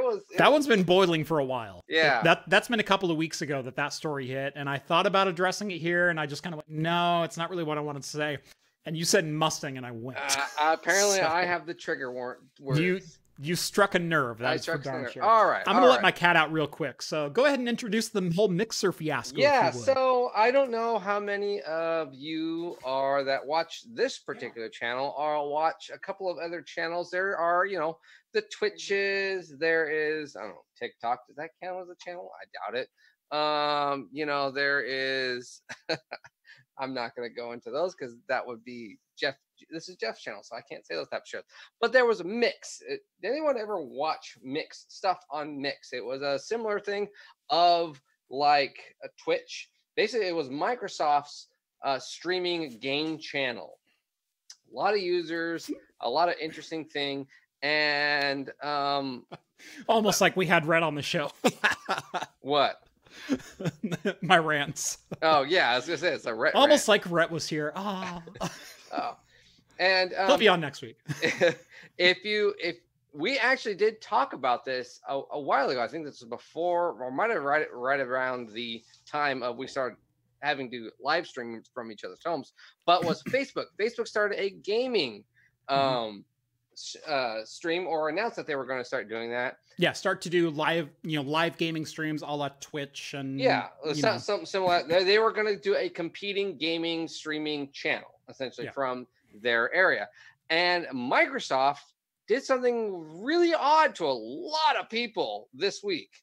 A lot of people, and they just killed it. Sold the whole thing to Facebook. Sold the whole thing to Facebook without telling anyone. No announcement. They probably told Ninja. Because Ninja had a $50 million contract with them. Well, I even saw that Ninja was like, he found out about it during his live stream. Yeah.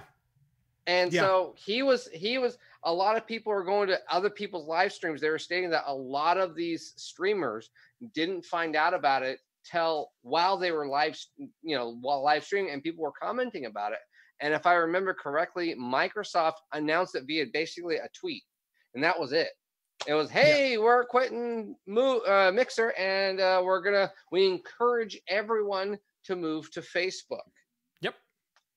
That was it. And from the end of announcement. Yeah, end of announcement. Sorry. If you had a dedicated contract with us, you are free to pursue other opportunities. Yeah. It's bad. I mean, this is a horrible male genitalia move. Thank you for keeping us non-blue there, John. It's not 10 o'clock yet. It's not 10 o'clock yet. Join us for the after party on the Discord, by the way. $1 a month gets you access to the Discord, and via the Patreon down in the video description below. You literally help me keep the lights on, and you get exclusive access to the Discord. You can chat with myself, John, Rhett, Steve, the whole crew. And every Wednesday night, we've been doing an after party over there in the voice chats. Yeah, it's kind of been cool. So that's also another special little treat you get. That's right. That's right. A lot of people, actually, I think last week we had the largest one we've had. There were like 17, 18 people, I think, in the after party, and a lot more chatting. I think, a lot of people were chatting. You can do voice or video. It's fine. Usually the hosts end up doing videos always. You're more than welcome to not show your face, whatever. I think we even had like 2 new people show up that just subscribed. Yeah. To that. I got 6 new Patreons last Wednesday during the show. And so, but I usually pimp the Discord as hard as I can, because I'll be perfectly honest, it's the most active Discord I've ever been a part of. It's one of the best communities I've ever been a part of. Online, offline, BBS server, and forward. It is one of the best, most awesome communities I've ever been a part of. I am humbled and so very proud that it's my community. Yeah, it's a very nice, very diverse, very opening, very everything. I mean, there are so many areas to talk about where someone is online all the time. I mean, if you want to hear more about car ranting from Jeff or other people, there is a car section. I mean, why does a tech show have a car section? There is movies, there is music, there is video games. There are almost once a week. There's people there's a food and drink channel. There's a food and drink channel that basically 90% of the time is like, here's my steak and here's the beer we're having. It's basically like Instagram, where John likes to do the 45 off center. It's a 45. You like that extra filtered. Got to get that 30 tilt in. There's a whole Talking Heads channel where there's so many inside jokes that we're laughing at that you don't know about. There are GIFs and memes being created as of us live that we cannot share with you. And again, minimum is $1. more is appreciated. More is certainly appreciated, but minimum $1 per month, $1 max, $1 gets you in. Gets you in, yeah. And we even do meme wars, and just there's a humor section, a hardware, a buy and sell, a car area. It's literally everything you'd want. So it's fantastic. There's a metal section. There is. There's a metalhead section. Yeah, it was music, and now it's just metal. It was just general music, and it's devolved into metal. It's all like, what's it's all your metal favorite right metal? Oh, yeah. So, but the mixer thing. Occasionally, I'll post like some sick acoustic guitar riff in there, but yeah, it's usually all metal. So Microsoft Mixer, back to that though. Again, I think some of the other really horrible moves that they did was they were saying that they'll even give you a $2,500 bonus if you guarantee that you're going to go to Facebook. Yeah, I mean, that's just a horrible move. It is so weird, and again, Microsoft has been doing so many good moves lately. I have been such a Microsoft fan from so many different avenues as of late. I love their adoption of open source lately. I love their moves to Linux. I love the APIs they're releasing. I love the direction that they're heading with just openness in mind. Hey, you can game on the Xbox or you can game on PC. It doesn't matter. They're both Microsoft products, but you can game on whatever platform you want. You can game from the Windows Store or on Steam or Epic Store or Good Old Games. I don't care. We'll link our online with it because we want you to be a part of just whatever we're doing. And I wish they would just decide that Windows is now a freemium product where it's free to use and then they collect your data, because that would make it so much easier to figure out. But they haven't. But so many different avenues. I've been very, very impressed with Microsoft, but not everyone in their company talks to every other department in their company. And Mixer is a phenomenal example of that, where this is a boneheaded decision. And not necessarily a boneheaded decision, because I don't think Mixer was really here to stay. They spent a crap ton of money getting Ninja and a couple other personalities over, and apparently it didn't return their revenue fast enough, and so they're just bailing. Yeah. And someone at Microsoft higher up said, this whole like live streaming thing, it's probably just a fad. Let's get out of it now. And they're bailing on it, and they sold the division to Facebook. And they said, if we had a contract with you, you're not bound by that contract. If you move over to Facebook and you sign a 1-year thing with them, you'll get $2,500. Ninja, here's $40 million. Have a nice life. Yeah, pretty much. And yeah, a lot of people have basically stated, nope, we're going over to Twitch. Keep following us over at Twitch. Right. That I think out of like 30 people that this particular article interviewed, one said they'll go to Facebook. By the way, I missed a couple of super chats here. Big Spoon, 13B RX-7 Twin Turbo. I am so jealous because my RX-7 was a piece of garbage, man. I only owned it for about 3 months or so. I drove it around just as a beater because I needed it. I bought it for $400, so I really got my money's worth out of it. But it was a 12A, not a 13B. But it was the anniversary edition RX, so it had the silver stripe on the top of it. So and it looked good. It was a solid body. I wish I could have kept it. I wanted it to be a project car, but I needed money to go towards repairing my daily, and so I ended up not keeping it. But it was a fun car. Difficult Nerd, $2. American intellectual property law is just broken. I'm not going to get started on the Mustang thing again, but yes, I wholeheartedly agree. And also Difficult Nerd, $2 donation. Tip for the cat. Meow meow meow. Thank you. Rambo will eat well tonight. So yeah, Mixer is no more. It's literally already dead. You can't go there. No, you can go. You can go there. Can you still go there? I went there. I went there this morning to check it out. Okay. And there are still videos of people basically complaining, and I think it's complaining about how much Mixer sucks. Yeah. Again, that's how much of a bad move this was for Microsoft. If you were going to pull the plug, pull the web server and go, we're done. Yeah, you're done. You can no longer live stream. Instead, all it is right now is people complaining about how they can't live stream on Mixer anymore. Yeah, it was, and how Microsoft is such hard garbage and whatnot. You should never use any of their products anymore. And I'm going to boycott Microsoft. You're hosting your own demise. Why are you doing that? I know it was dumb. I clicked on 3 different channels to what's going on, because I read the article and I was like, okay, let me take a look. Yeah. And actually, honestly, until now, I never even heard of Mixer. I had heard of it. I'm not necessarily a live gamer. I don't watch a lot of live streams. Number one, I don't even have time to game for myself. Yeah. I'm like, hell am I going to watch some jackass live stream? Exactly. It's just not my jam. You know, I would much rather play a game if I have the thought time of for like that being any. I don't know. So watching a game, I understand watching a game that I'm playing with a big group. I can understand that. Mhm. But watching someone else play and being like, this is entertaining. I've never got that. Yeah, and I get that it is entertaining, but it's not for me. You know, I'm not a streamer. I like talking more than I like playing the games. Yeah. And I was always the oldest child, so I always got to play the game, and my brothers had to watch.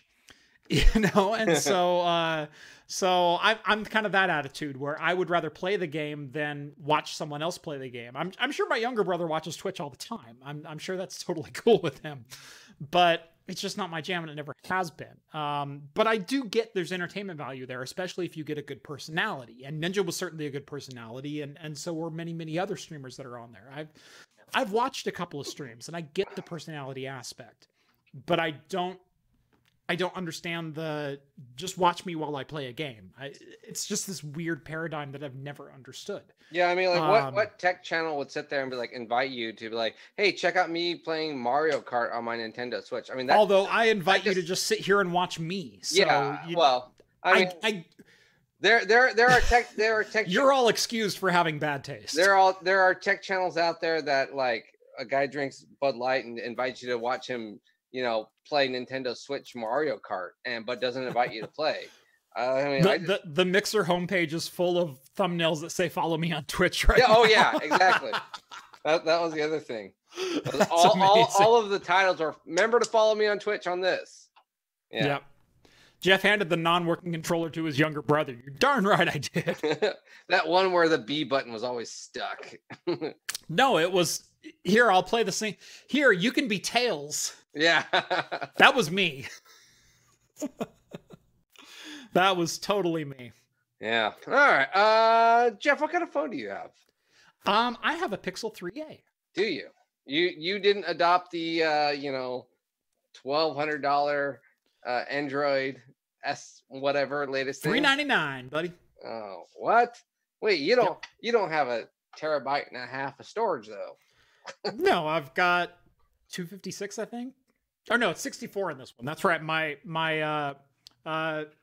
God rest him, my Essential phone had 128. But no, I've got the 64 model. But hey, I've got almost unlimited Google Cloud storage. So what do I need local storage for?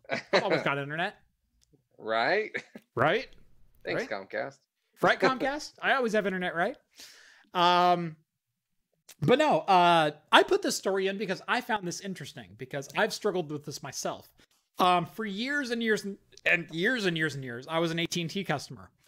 Well, let me go back. First, I was an AT&T customer, and then I was a Singular customer, and then I was an AT&T customer again. None of that by my choosing. So that's how long I've been an AT&T customer for.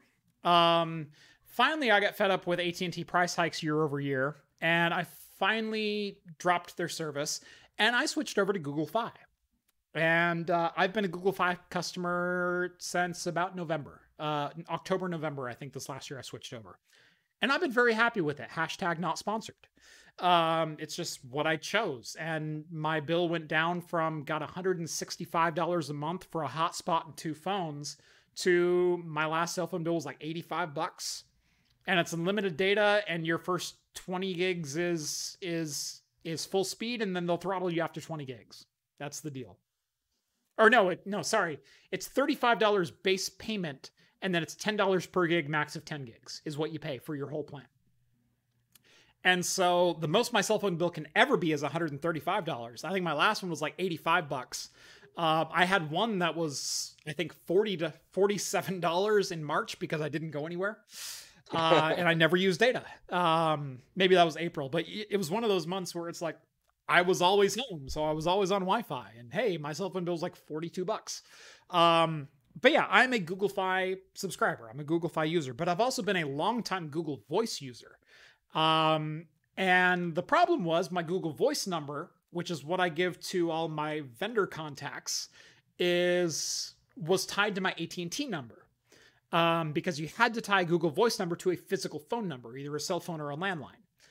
However, when I switched over to Google Fi, that number could only receive text messages or phone calls through the Google Voice app on my phone. It couldn't be forwarded to the cell service through Google Fi because they considered those two different companies and they didn't talk to each other.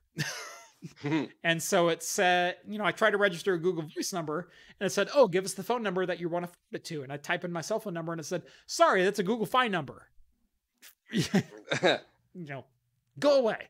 Well, now you can tie a Google Voice number to a Google Fi number. Finally, the two sides of the same company are going to talk to each other and they're going to say, oh yeah, you can use our service at the same time. So suddenly my Google Voice number works again. So if you couldn't call me over the last couple of months, sorry, now you can. So I put this in there because there's a couple % of the population that might have Google Fi service that this might have been an issue for. I know I'm kind of in the minority in that I had Google Voice and relied on it as a daily service as well as having Google Fi. There's not a lot of us, but there's like dozens. All of a sudden Google decided, we're an official cell provider now. You can link it to Google Fi or Google Voice. Google Voice, yeah. Yeah. So, well, I mean, it might also pick back up, or it might pick up is the thing, because they're piggybacking on other cellular networks, and I think right now they're only on AT&T, but I think they are in negotiations with basically all the other major brands, and if they get that, Google Fi might be the big thing to go and take, next to Virgin or whatever, if you want that, I guess third party, if they a third party at that time. I will say in Oregon, especially when you get rural, the coverage is terrible. Yeah. If you're in an urban area, and I live in the state capital, it's pretty darn good. It's just as good as it was with AT&T. Well, I will say, mostly even the major ones, if we go on the coast, as far as I know, AT&T is the only one that does good on the coast. AT&T does very well on the coast. There's places Verizon picks up in the state that AT&T just doesn't venture. Yeah. I know Highway 58, Verizon is very prominent, and there's no AT&T towers there. Yeah. There's also regions of Eastern Oregon where Verizon is just prevalent. I will say Google Fi, still better coverage than Sprint. Yeah.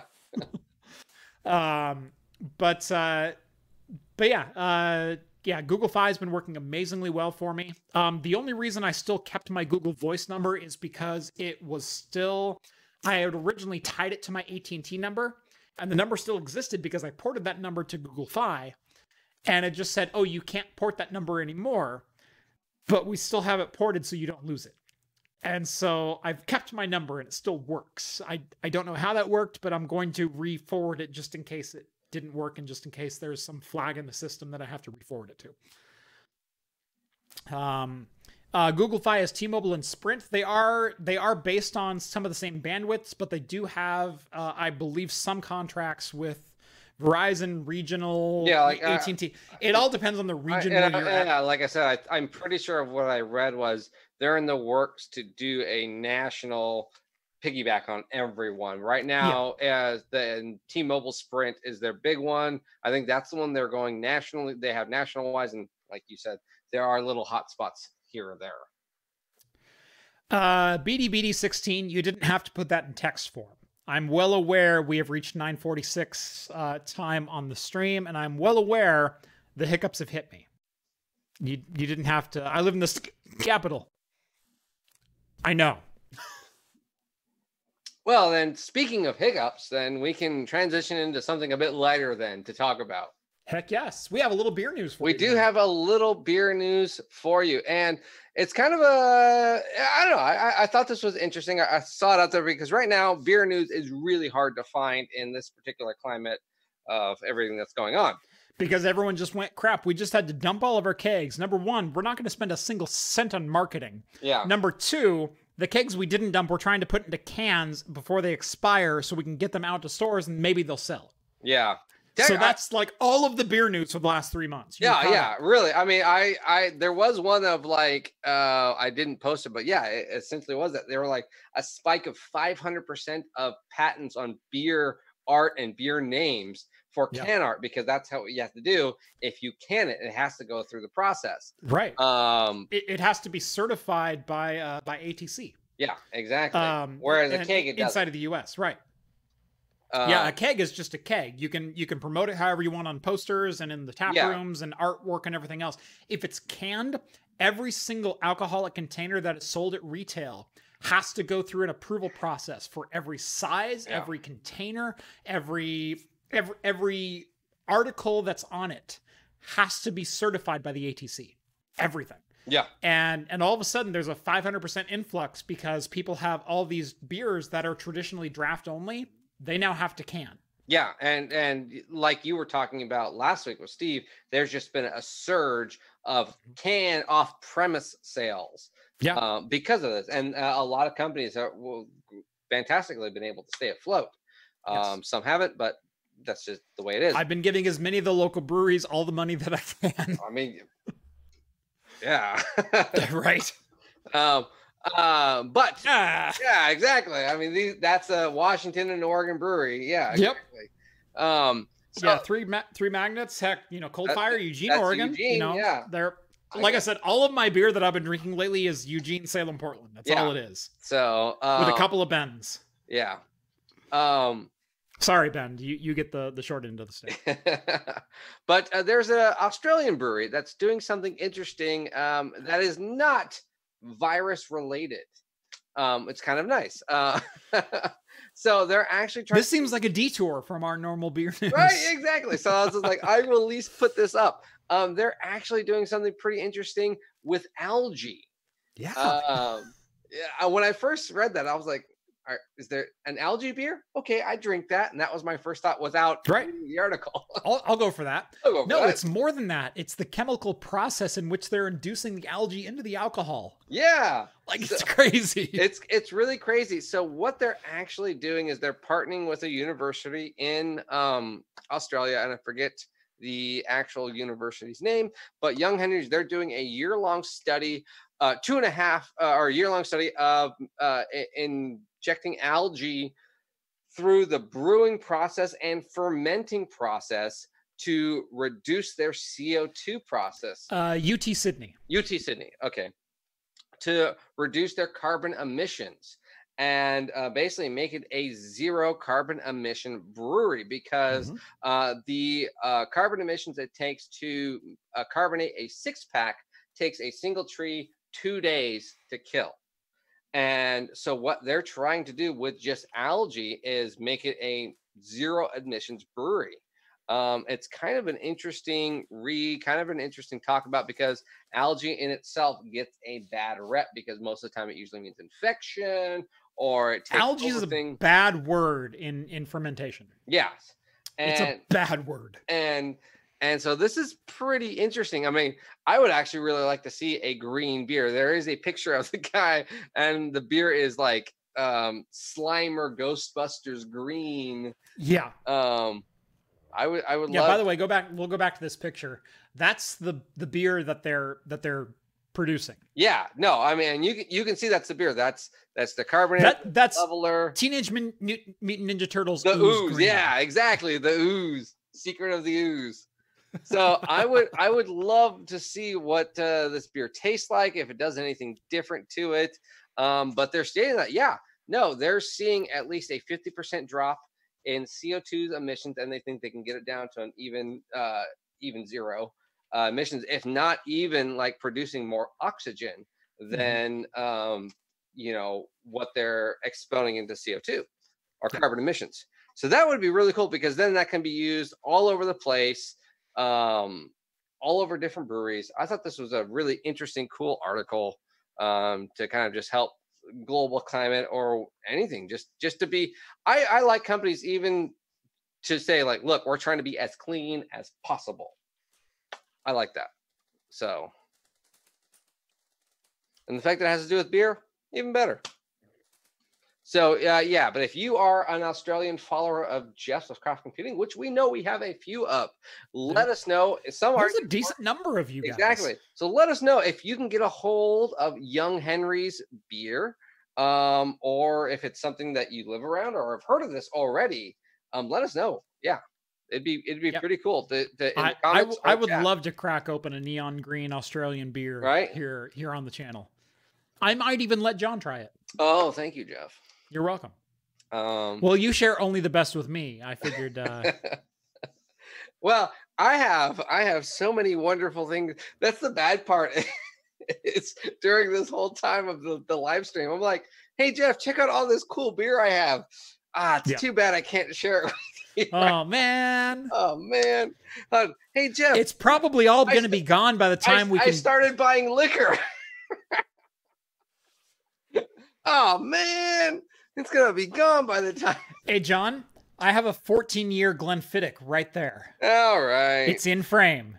Yeah, 14 year in bourbon barrel and an extra year in new oak.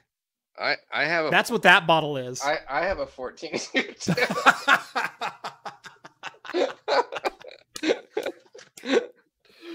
Oh, that's great.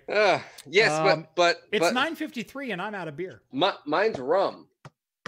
I have the Tullamore Dew rum barrel aged Scotch. Okay. That's my jam lately. So, well, you beat me.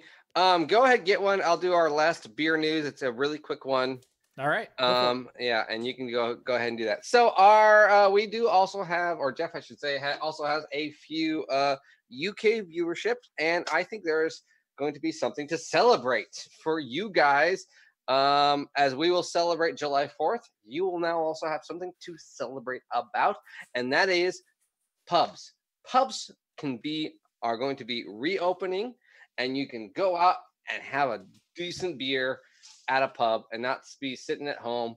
You can go hang out with your mates. And the best part is too, now the restrictions on that on July 4th will now be the social distancing will be limited from 6 to 3 feet.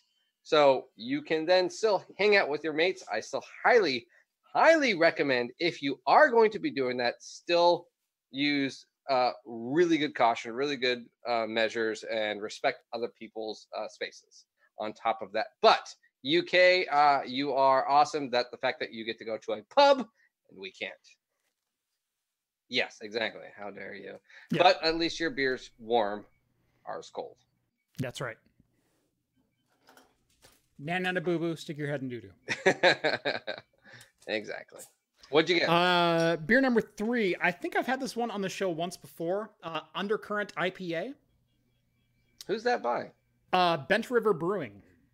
It's a 6.8%, 66 IBU. They are out of, where is it at?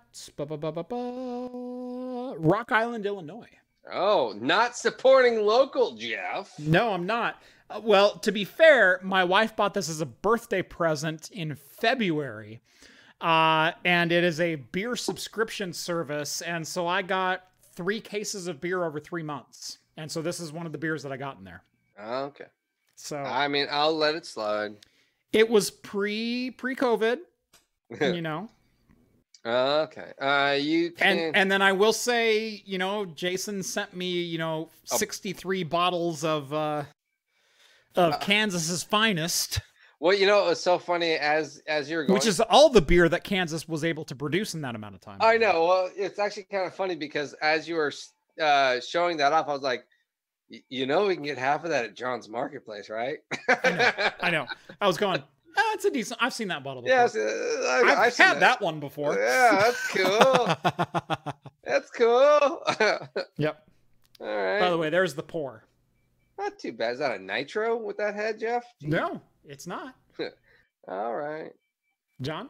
I actually have a cool I'd like to release it next week. A cool beer trick video.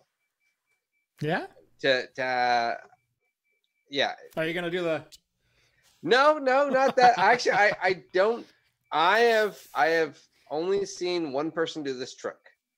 Okay. And so okay. I've been practicing it, and I am intrigued. It's a really simple trick, and it's kind of it's a bartender trick. Okay. So. I do like bartender tricks. It's a you know me. Yeah, you know me. It's a bartender beer trick.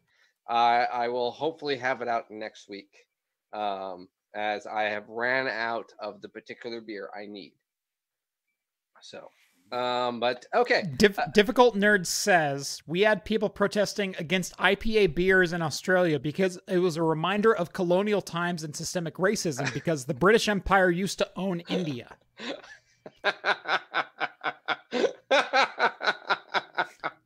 Okay. I will say that's a stretch for me. If you want to know my feelings on that, join the Discord. We actually had a very pleasant conversation earlier this evening in which I voiced it, I want to say quite eloquently. But I think that's taking it about 2 leaps too far. If that's me. That's a wow. That's a stretch. Yeah. Okay. Enjoy your beer. Who pours better, John or Jeff? I don't think there's any question there. Yeah, this guy. John? Oh, come on. That's me. Oh, come on. Every time. John. 100%. Watch this. John. Me. Okay. Joining us now is John. Oh. By the way, that's where my beer is still at. Should I go do that? I should do that one. Look at that pour. Tell me there's a better pour for a 12-ounce beer into a pint glass. And yes, by the way, we will be in the after show here in probably about 5 or 6 minutes. So, John's Marketplace sounds like where I'd meet John for some sketchy merchandise. You're exactly right. John sells crack-laced beer down around the corner, and for $5 extra, he will make sure to, send you on your way with, whatever extras you decide to negotiate out in the parking lot. People protest any stupid stuff nowadays. The protests going on aren't exactly stupid right now. I'll say that. Are we actually about to do a pouring contest? Well, John feels like I questioned his manhood there, are you praising my pouring skills? No, Alan says, are we really going to have a pouring contest right now? And I said, well, John feels like I questioned his manhood all of a sudden, so. A manhood is just a fact. I'm waiting. Okay, let's full screen this thing. I'm waiting. I want to see the can upside down. Jonathan. You didn't put yes. Hey, that's upside down. There you go. Still perfect. I saw that slosh. That was a little bit. That's because I saw you miss. It still you hit straight everything. up missed. Oh crap. Whatever. Anyways, pistachio cream ale. Cream ale pistachio. Okay. Yes. Getting into the fruity beers. I mean the nutty. The nutty beers. Is pistachio a nut? No, it's a nut. not. No, it's not. It grows off. Is it? I'm thinking cashew. Cashew's not a nut. Yeah. Pistachio's a nut. Pistachio's a nut. It's got a shell. Yeah. It's a lot of pistachio. So we were talking about how John's Marketplace sounds like where you'd meet John for some sketchy merchandise. That's an interesting beer. Yeah? Well, it's pistachio. We've already established that. I like pistachios.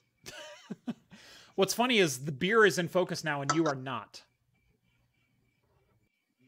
How it should be. There you go. Honestly, actually, if you were looking for I want to know what pistachio tastes like in a beer. That's pistachio. It's pistachio. It's pistachio. I have some pistachio pudding up in the fridge if I need to compare that. So this is 5.5, 15 IBUs. I was looking for something a little bit lighter. Civil chimes in and says, pistachios are not a true botanical nut. In fact, they are the edible seeds of the pistachio tree fruit. See, I thought that was, is it? Pistachios are seeds of the fruit. Okay, so they are seeds, not a nut. Yep. Okay. Yeah, peanuts also aren't technically a nut. Yeah, peanuts are not nuts, and neither are cashews. I knew that. Right. Pistachios, I was almonds are nuts. I'm trying to think of what else. Filberts, or as we Filberts. like, or, yep. Yeah. We call them filberts. I know that's like, I don't know why anyone else calls it anything else. Hazelnuts for those not in the Northwest. Yes. Filberts. Walnuts. It's the one regional thing we have. You will respect it. Mm-hmm. Marionberry. Everyone respects Marionberry. Oh, that's true. Yeah, everyone respects Marionberry. Yeah, which is just blackberry. Blackberry. It's just no. It's freaking Marionberry. It's Marionberry.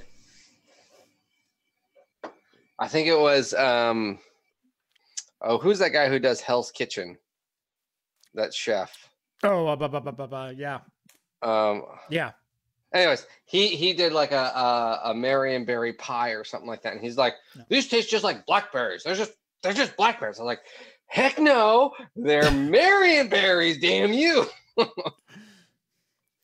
You British bastard. Yeah, exactly. It was like imported, and they were Gordon like, Ramsay. Gordon Ramsay, thank you. Yeah, Gordon Ramsay. He was like doing one of those like restaurant rescues. Yeah, and it was in England. Yeah, and they were like, one of the big things was a Marionberry pie because it was Marionberries imported. So I was like, hey, this is exotic. He was like, it's just blackberries. Yep. No, they're not. How dare you? It's like the Ireland beer that we had that was Mosaic and Simcoe and Lips. Yeah. They grow those here. I know. You pay for that import price and everything. It's like, what? Why did I pay this? This tastes like my homebrew. That was so funny. Who was that? Funky that sent us that Funkabunk? I think it was Funky. Yeah. Yeah. Yeah, one of our Discord peeps sent us some beer from Ireland, and it was from hops that literally grow like 3 miles from John's house. It was amazing. Try some Ireland beer. That's Willamette Valley beer. It's Willamette Valley beer. Yeah, I think good. It was like Mosaic, Citra, Willamette, or something like that. Yeah, or Cascade, and I was like, yeah, you know, those are growing like right next to my house and Jeff's house, right? Yeah.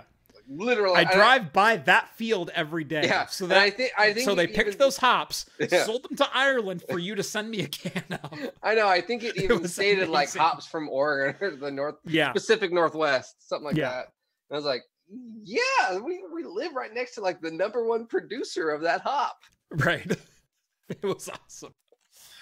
Anyway, we have 2 very quick stories, and then we're going to jump over to the after show. By the way, join the Patreon if you want access to the after show inside the Discord. And watch us finish our 3rd drinks. That's right. Star Wars Squadrons from EA will have no microtransactions. I kind of like this. I did like this idea of basically that the concept is back that old school gaming concept of the first-person shooter. You buy the game, you own the game. That's the game. Nothing else is going to happen. I like that. So there's no going to be like, oh, if you buy this package, you're going to get this gun. No. Right. You're going to go through the game. Your beer's still in focus, John. Or you're just the perfect amount of focus for where you're at right now. It's the level of drunkenness that my eyes see is really what my camera is. So, but yeah. No, I really like this about the game. You're buying, it's $40. You're getting a good quality game. That's what you're buying the game. It's this game. There's no extras. There's no microtransactions. Any DLC will be massive edition DLC and will cost less than the price of the game, is kind of what they're saying. And it's because of the backlash they received for Battlefront and Battlefront 2. This is directly tied to that. Yep. All of a sudden, you got a full single-player campaign in whatever the last game EA came out with was. I don't remember the Star Wars game, sorry. But all of a sudden, Star Wars Squadrons, which was probably designed to be a microtransaction heyday for EA, is now a buy the game, you own it. Yeah. This is the game as we intended to deliver it. No microtransactions, no anything else. No, I like that. And I'm looking forward to hearing how well the game plays. Yeah, it's basically like, we think this is a good game. It's worth $40. Try it. At $40, I'll buy this one. Yeah. So when this was announced, I went, I am such a fan of the Rogue Squadron, those types of games. I loved those games when I was younger. And and I saw this game announced, and my heart immediately like jumped into my throat and went, "Oh, that takes me right back." And then I went, "Oh right, EA owns them now. I'm never going to enjoy it." Yeah, because some kid's gonna spend $200 and be the best day one. Right, exactly. And I went, I don't. Number one, I'm not going to buy microtransaction products. I'm not going to do it. And if Battlefront is any indication, I'm never going to get anywhere in this game because, you know, I'm not going to purchase the Darth Vader thing and be able to just dominate on everyone. And if anyone in my match does, I'm a freaking dead man and I'm not going to enjoy the game. So I'm not going to play it. Yeah. And then they came out with no microtransactions. I may buy this game now. Yeah. Flat out. Yeah. And when it comes to games, I'm a consumer like you guys. Like, I need to buy games for benchmark titles, but I won't buy games just to be benchmark titles. I buy games that I want to play. Well, and the next part too is $40 on top of this. $40 is a decent price. I mean, $40 is like $15 to kid me. Yeah, well, exactly. Well, I mean, like most AAA games, they're $59.99 now. You know, that's an extra. So this is. They're $59.99 for the base game. It's $89.99 for like the deluxe, you know. Yeah, exactly. So for day one edition from Best Buy, a $40. I really hope this is a thing from EA stating, look, we kind of learned our lesson. We're not saying that, but you know, we learned our lesson. We'll give this to you. Okay. And honestly, they'll probably make more if they expansion packs and everything else too. Yeah. They'll make just as much if they stretch it out a few years, and then that way too they don't probably have to push their publishers too hard to be like, we need another game in 2 years. No, this could make it 4 years, 5 years if it is a good playable game, you know. So yeah, that's been fun. I really hope I hope it turns out great. I hope it is a fun game and everything else. And the last bit of news that we have is a quick bit of news that the 2020 Hall of Fame video game inductees. Yes, if you haven't noticed. So the one thing that's interesting I did find out about this, featuring a composite input Pac-Man redo. Yeah, it's crap. Well, no. So no. The game that was just just the screenshot. That's not the game. That's not the games I got in. It triggers me. It triggers you. It triggers me. So the Video Game Hall of Fame has only been around for 5 years. So it's a brand new thing. I went and looked up the inductees for all 5 years. Yeah. I don't know. There's some really controversial, like they don't deserve it.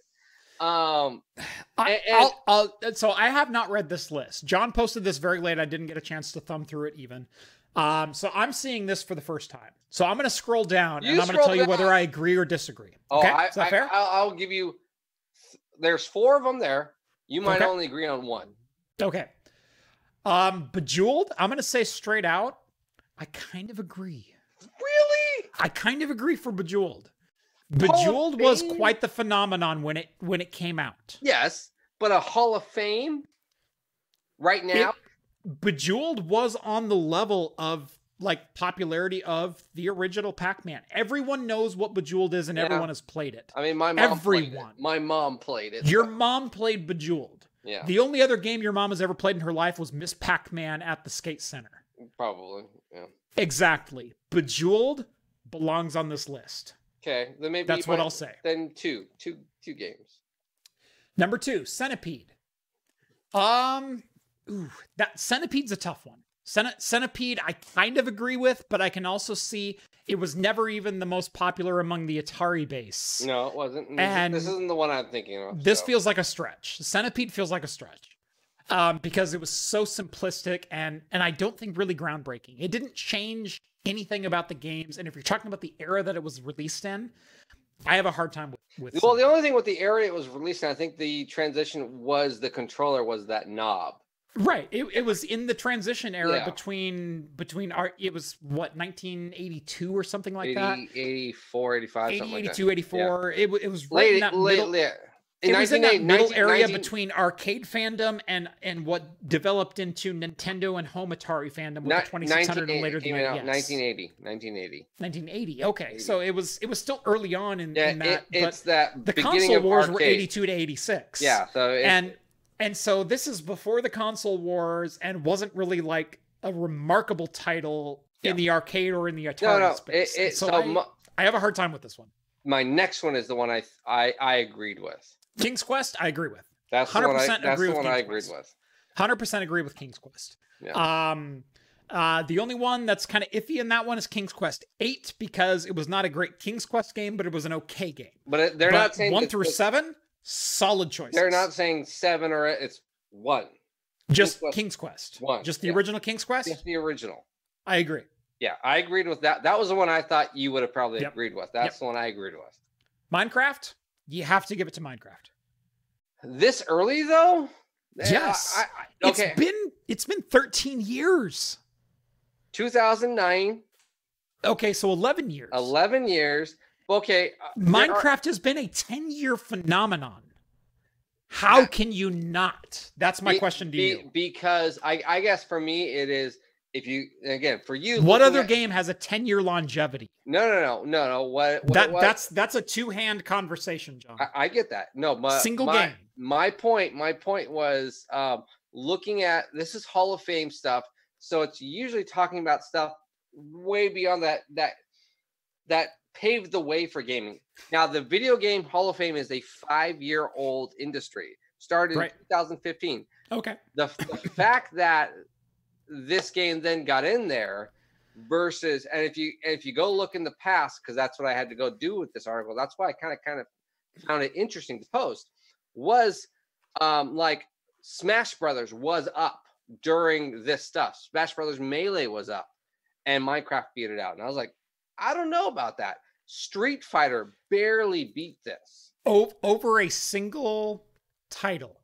Smash Brothers has been out longer, but it has had more individual titles. There's the N64 original version, yes. There's Melee, there's the Wii version, there's but Switch version. But it also built a generation. I know, as an individual single title, yeah, it's held its longevity. But Smash Brothers, the original Smash Brothers, does not have the long-lasting reputation that Minecraft does. But neither does King's Quest. Not the original. I both agree and disagree, because King's Quest was also one of the first adventure-based graphical games. It was one, but it doesn't hold its longevity to where but Melee to be a Hall of Famer, you have to have longevity or you have to be a trendsetter. Minecraft has both. So Minecraft has both. I know. I'm going to give it to Minecraft. I know plenty. Hang on. All right. I will give it to Minecraft, and this may be controversial, over Smash Brothers. Smash Brothers was the Nintendo concept of a fighting game. Minecraft was a 100% unique, original idea that has 11 years of fanatical following. Hang on. All right. John, you cannot argue with the numbers. I cannot argue. All right. So hang on. I saw this. A billion people have played Minecraft. All right. So here was the list of nominees for 2020. Now, there's technically like 7 versions of Minecraft if you want to go beta versus release, if you want to go Xbox 360 or Pocket Edition. So here it was the 2011 edition of Minecraft that got introduced. Mm-hmm. So that was it was John. I played Minecraft and hosted a server for 30 people in 2011. Okay, hang on. So it beat out. That's me. I'm going to tell you the games it beat out. Okay, go for it. So these 4 games beat out these other games. Okay. Super Smash Brothers Melee 2001. So that would be the second Super Smash Brothers. Second Super Smash, right? So all 4 of these games beat that game out. Okay. Frogger 1981. Mm-hmm. GoldenEye GoldenEye Nintendo 60. GoldenEye deserves to be on the list. And Guitar Hero First Edition, NBA Jam, the Nokia Snake from the phone, the Nokia Snake phone, Uncharted 2, Among Thieves 2019, and Where in the World is Carmen Sandiego 1985. Okay. All 4 of those games beat out that list. Uncharted 2 does not belong on that list. No, I agree with that one. Uncharted 2 does not belong on that list. It's a good game. It's a great game. It's a great story. It is not a generational game. No, it's a great It is story. not a trend-setting game. It is not the first adventure game. Prince of Persia is the same genre as Uncharted. And Uncharted was a very good version of Prince of Persia. It was a very good version of Prince Assassin's Persia. Creed. Yeah. But it's just another version. Yeah. And while it was great, it was one of the best examples of that genre. Now It was not a trendsetter that all those other games were. No. I can agree with every other game, and I can argue for every other game on that list. I can argue for GoldenEye. GoldenEye was the first console first-person shooter local multiplayer that took off. First one. Do you think Now I would have said Frogger over Centipede. I'd say Frogger over Centipede. I don't know how Centipede won over Frogger. I don't know how that is. Because Frogger started to introduce a lot of the platform elements that we know and love today. Frogger led to Super Mario and Donkey Kong. I would have put out Guitar Hero or GoldenEye above Bejeweled. I would have and I wouldn't have, because Bejeweled had a wider fan base than GoldenEye did. Your mom has played Bejeweled on Facebook. But there was revolutionary. If you're looking at the Video Gaming Hall of Fame, and you're looking at it from a broad scope, you have to include all genres. And Bejeweled had a larger user base and a larger and a longer continuation of fandom than GoldenEye did. GoldenEye has a very soft spot in a lot of our hearts. It does, really does. But no, I like Guitar Hero though. That's an interesting one because how is Halo 1 not on that list? That's what I want. Okay. This is just class of 2020. Hang on. Let me go look. Okay, Halo was probably already inducted. Nope. It's only been 5 years. All right. So 2019's were Microsoft. Okay, we're going a little long, so we need to cut this off here pretty quick. 2019's inductees were Microsoft Solitaire, Mortal Kombat, Colossus Cave Adventure, and Super Mario Kart, the 92 one. Colossus, I have a little bit of a problem with, but it all depends on what it beat out that year. I can see it, but it beat Half-Life. Oh, that's just straight up BS. Yeah. All right. And I agree with that. This list is invalidated. I'm closing the window. It beat out Candy Crush. All right. 2018, Final Fantasy VII, Space Wars, Tomb Raider, and John Madden Football, the original. That's a good list. 2017, Donkey Kong, Halo Combat Evolved. Yeah, that's Halo CE. That's Halo 1. Okay. And then Street Fighter 2 World Edition, Pokemon Red and Green. Okay.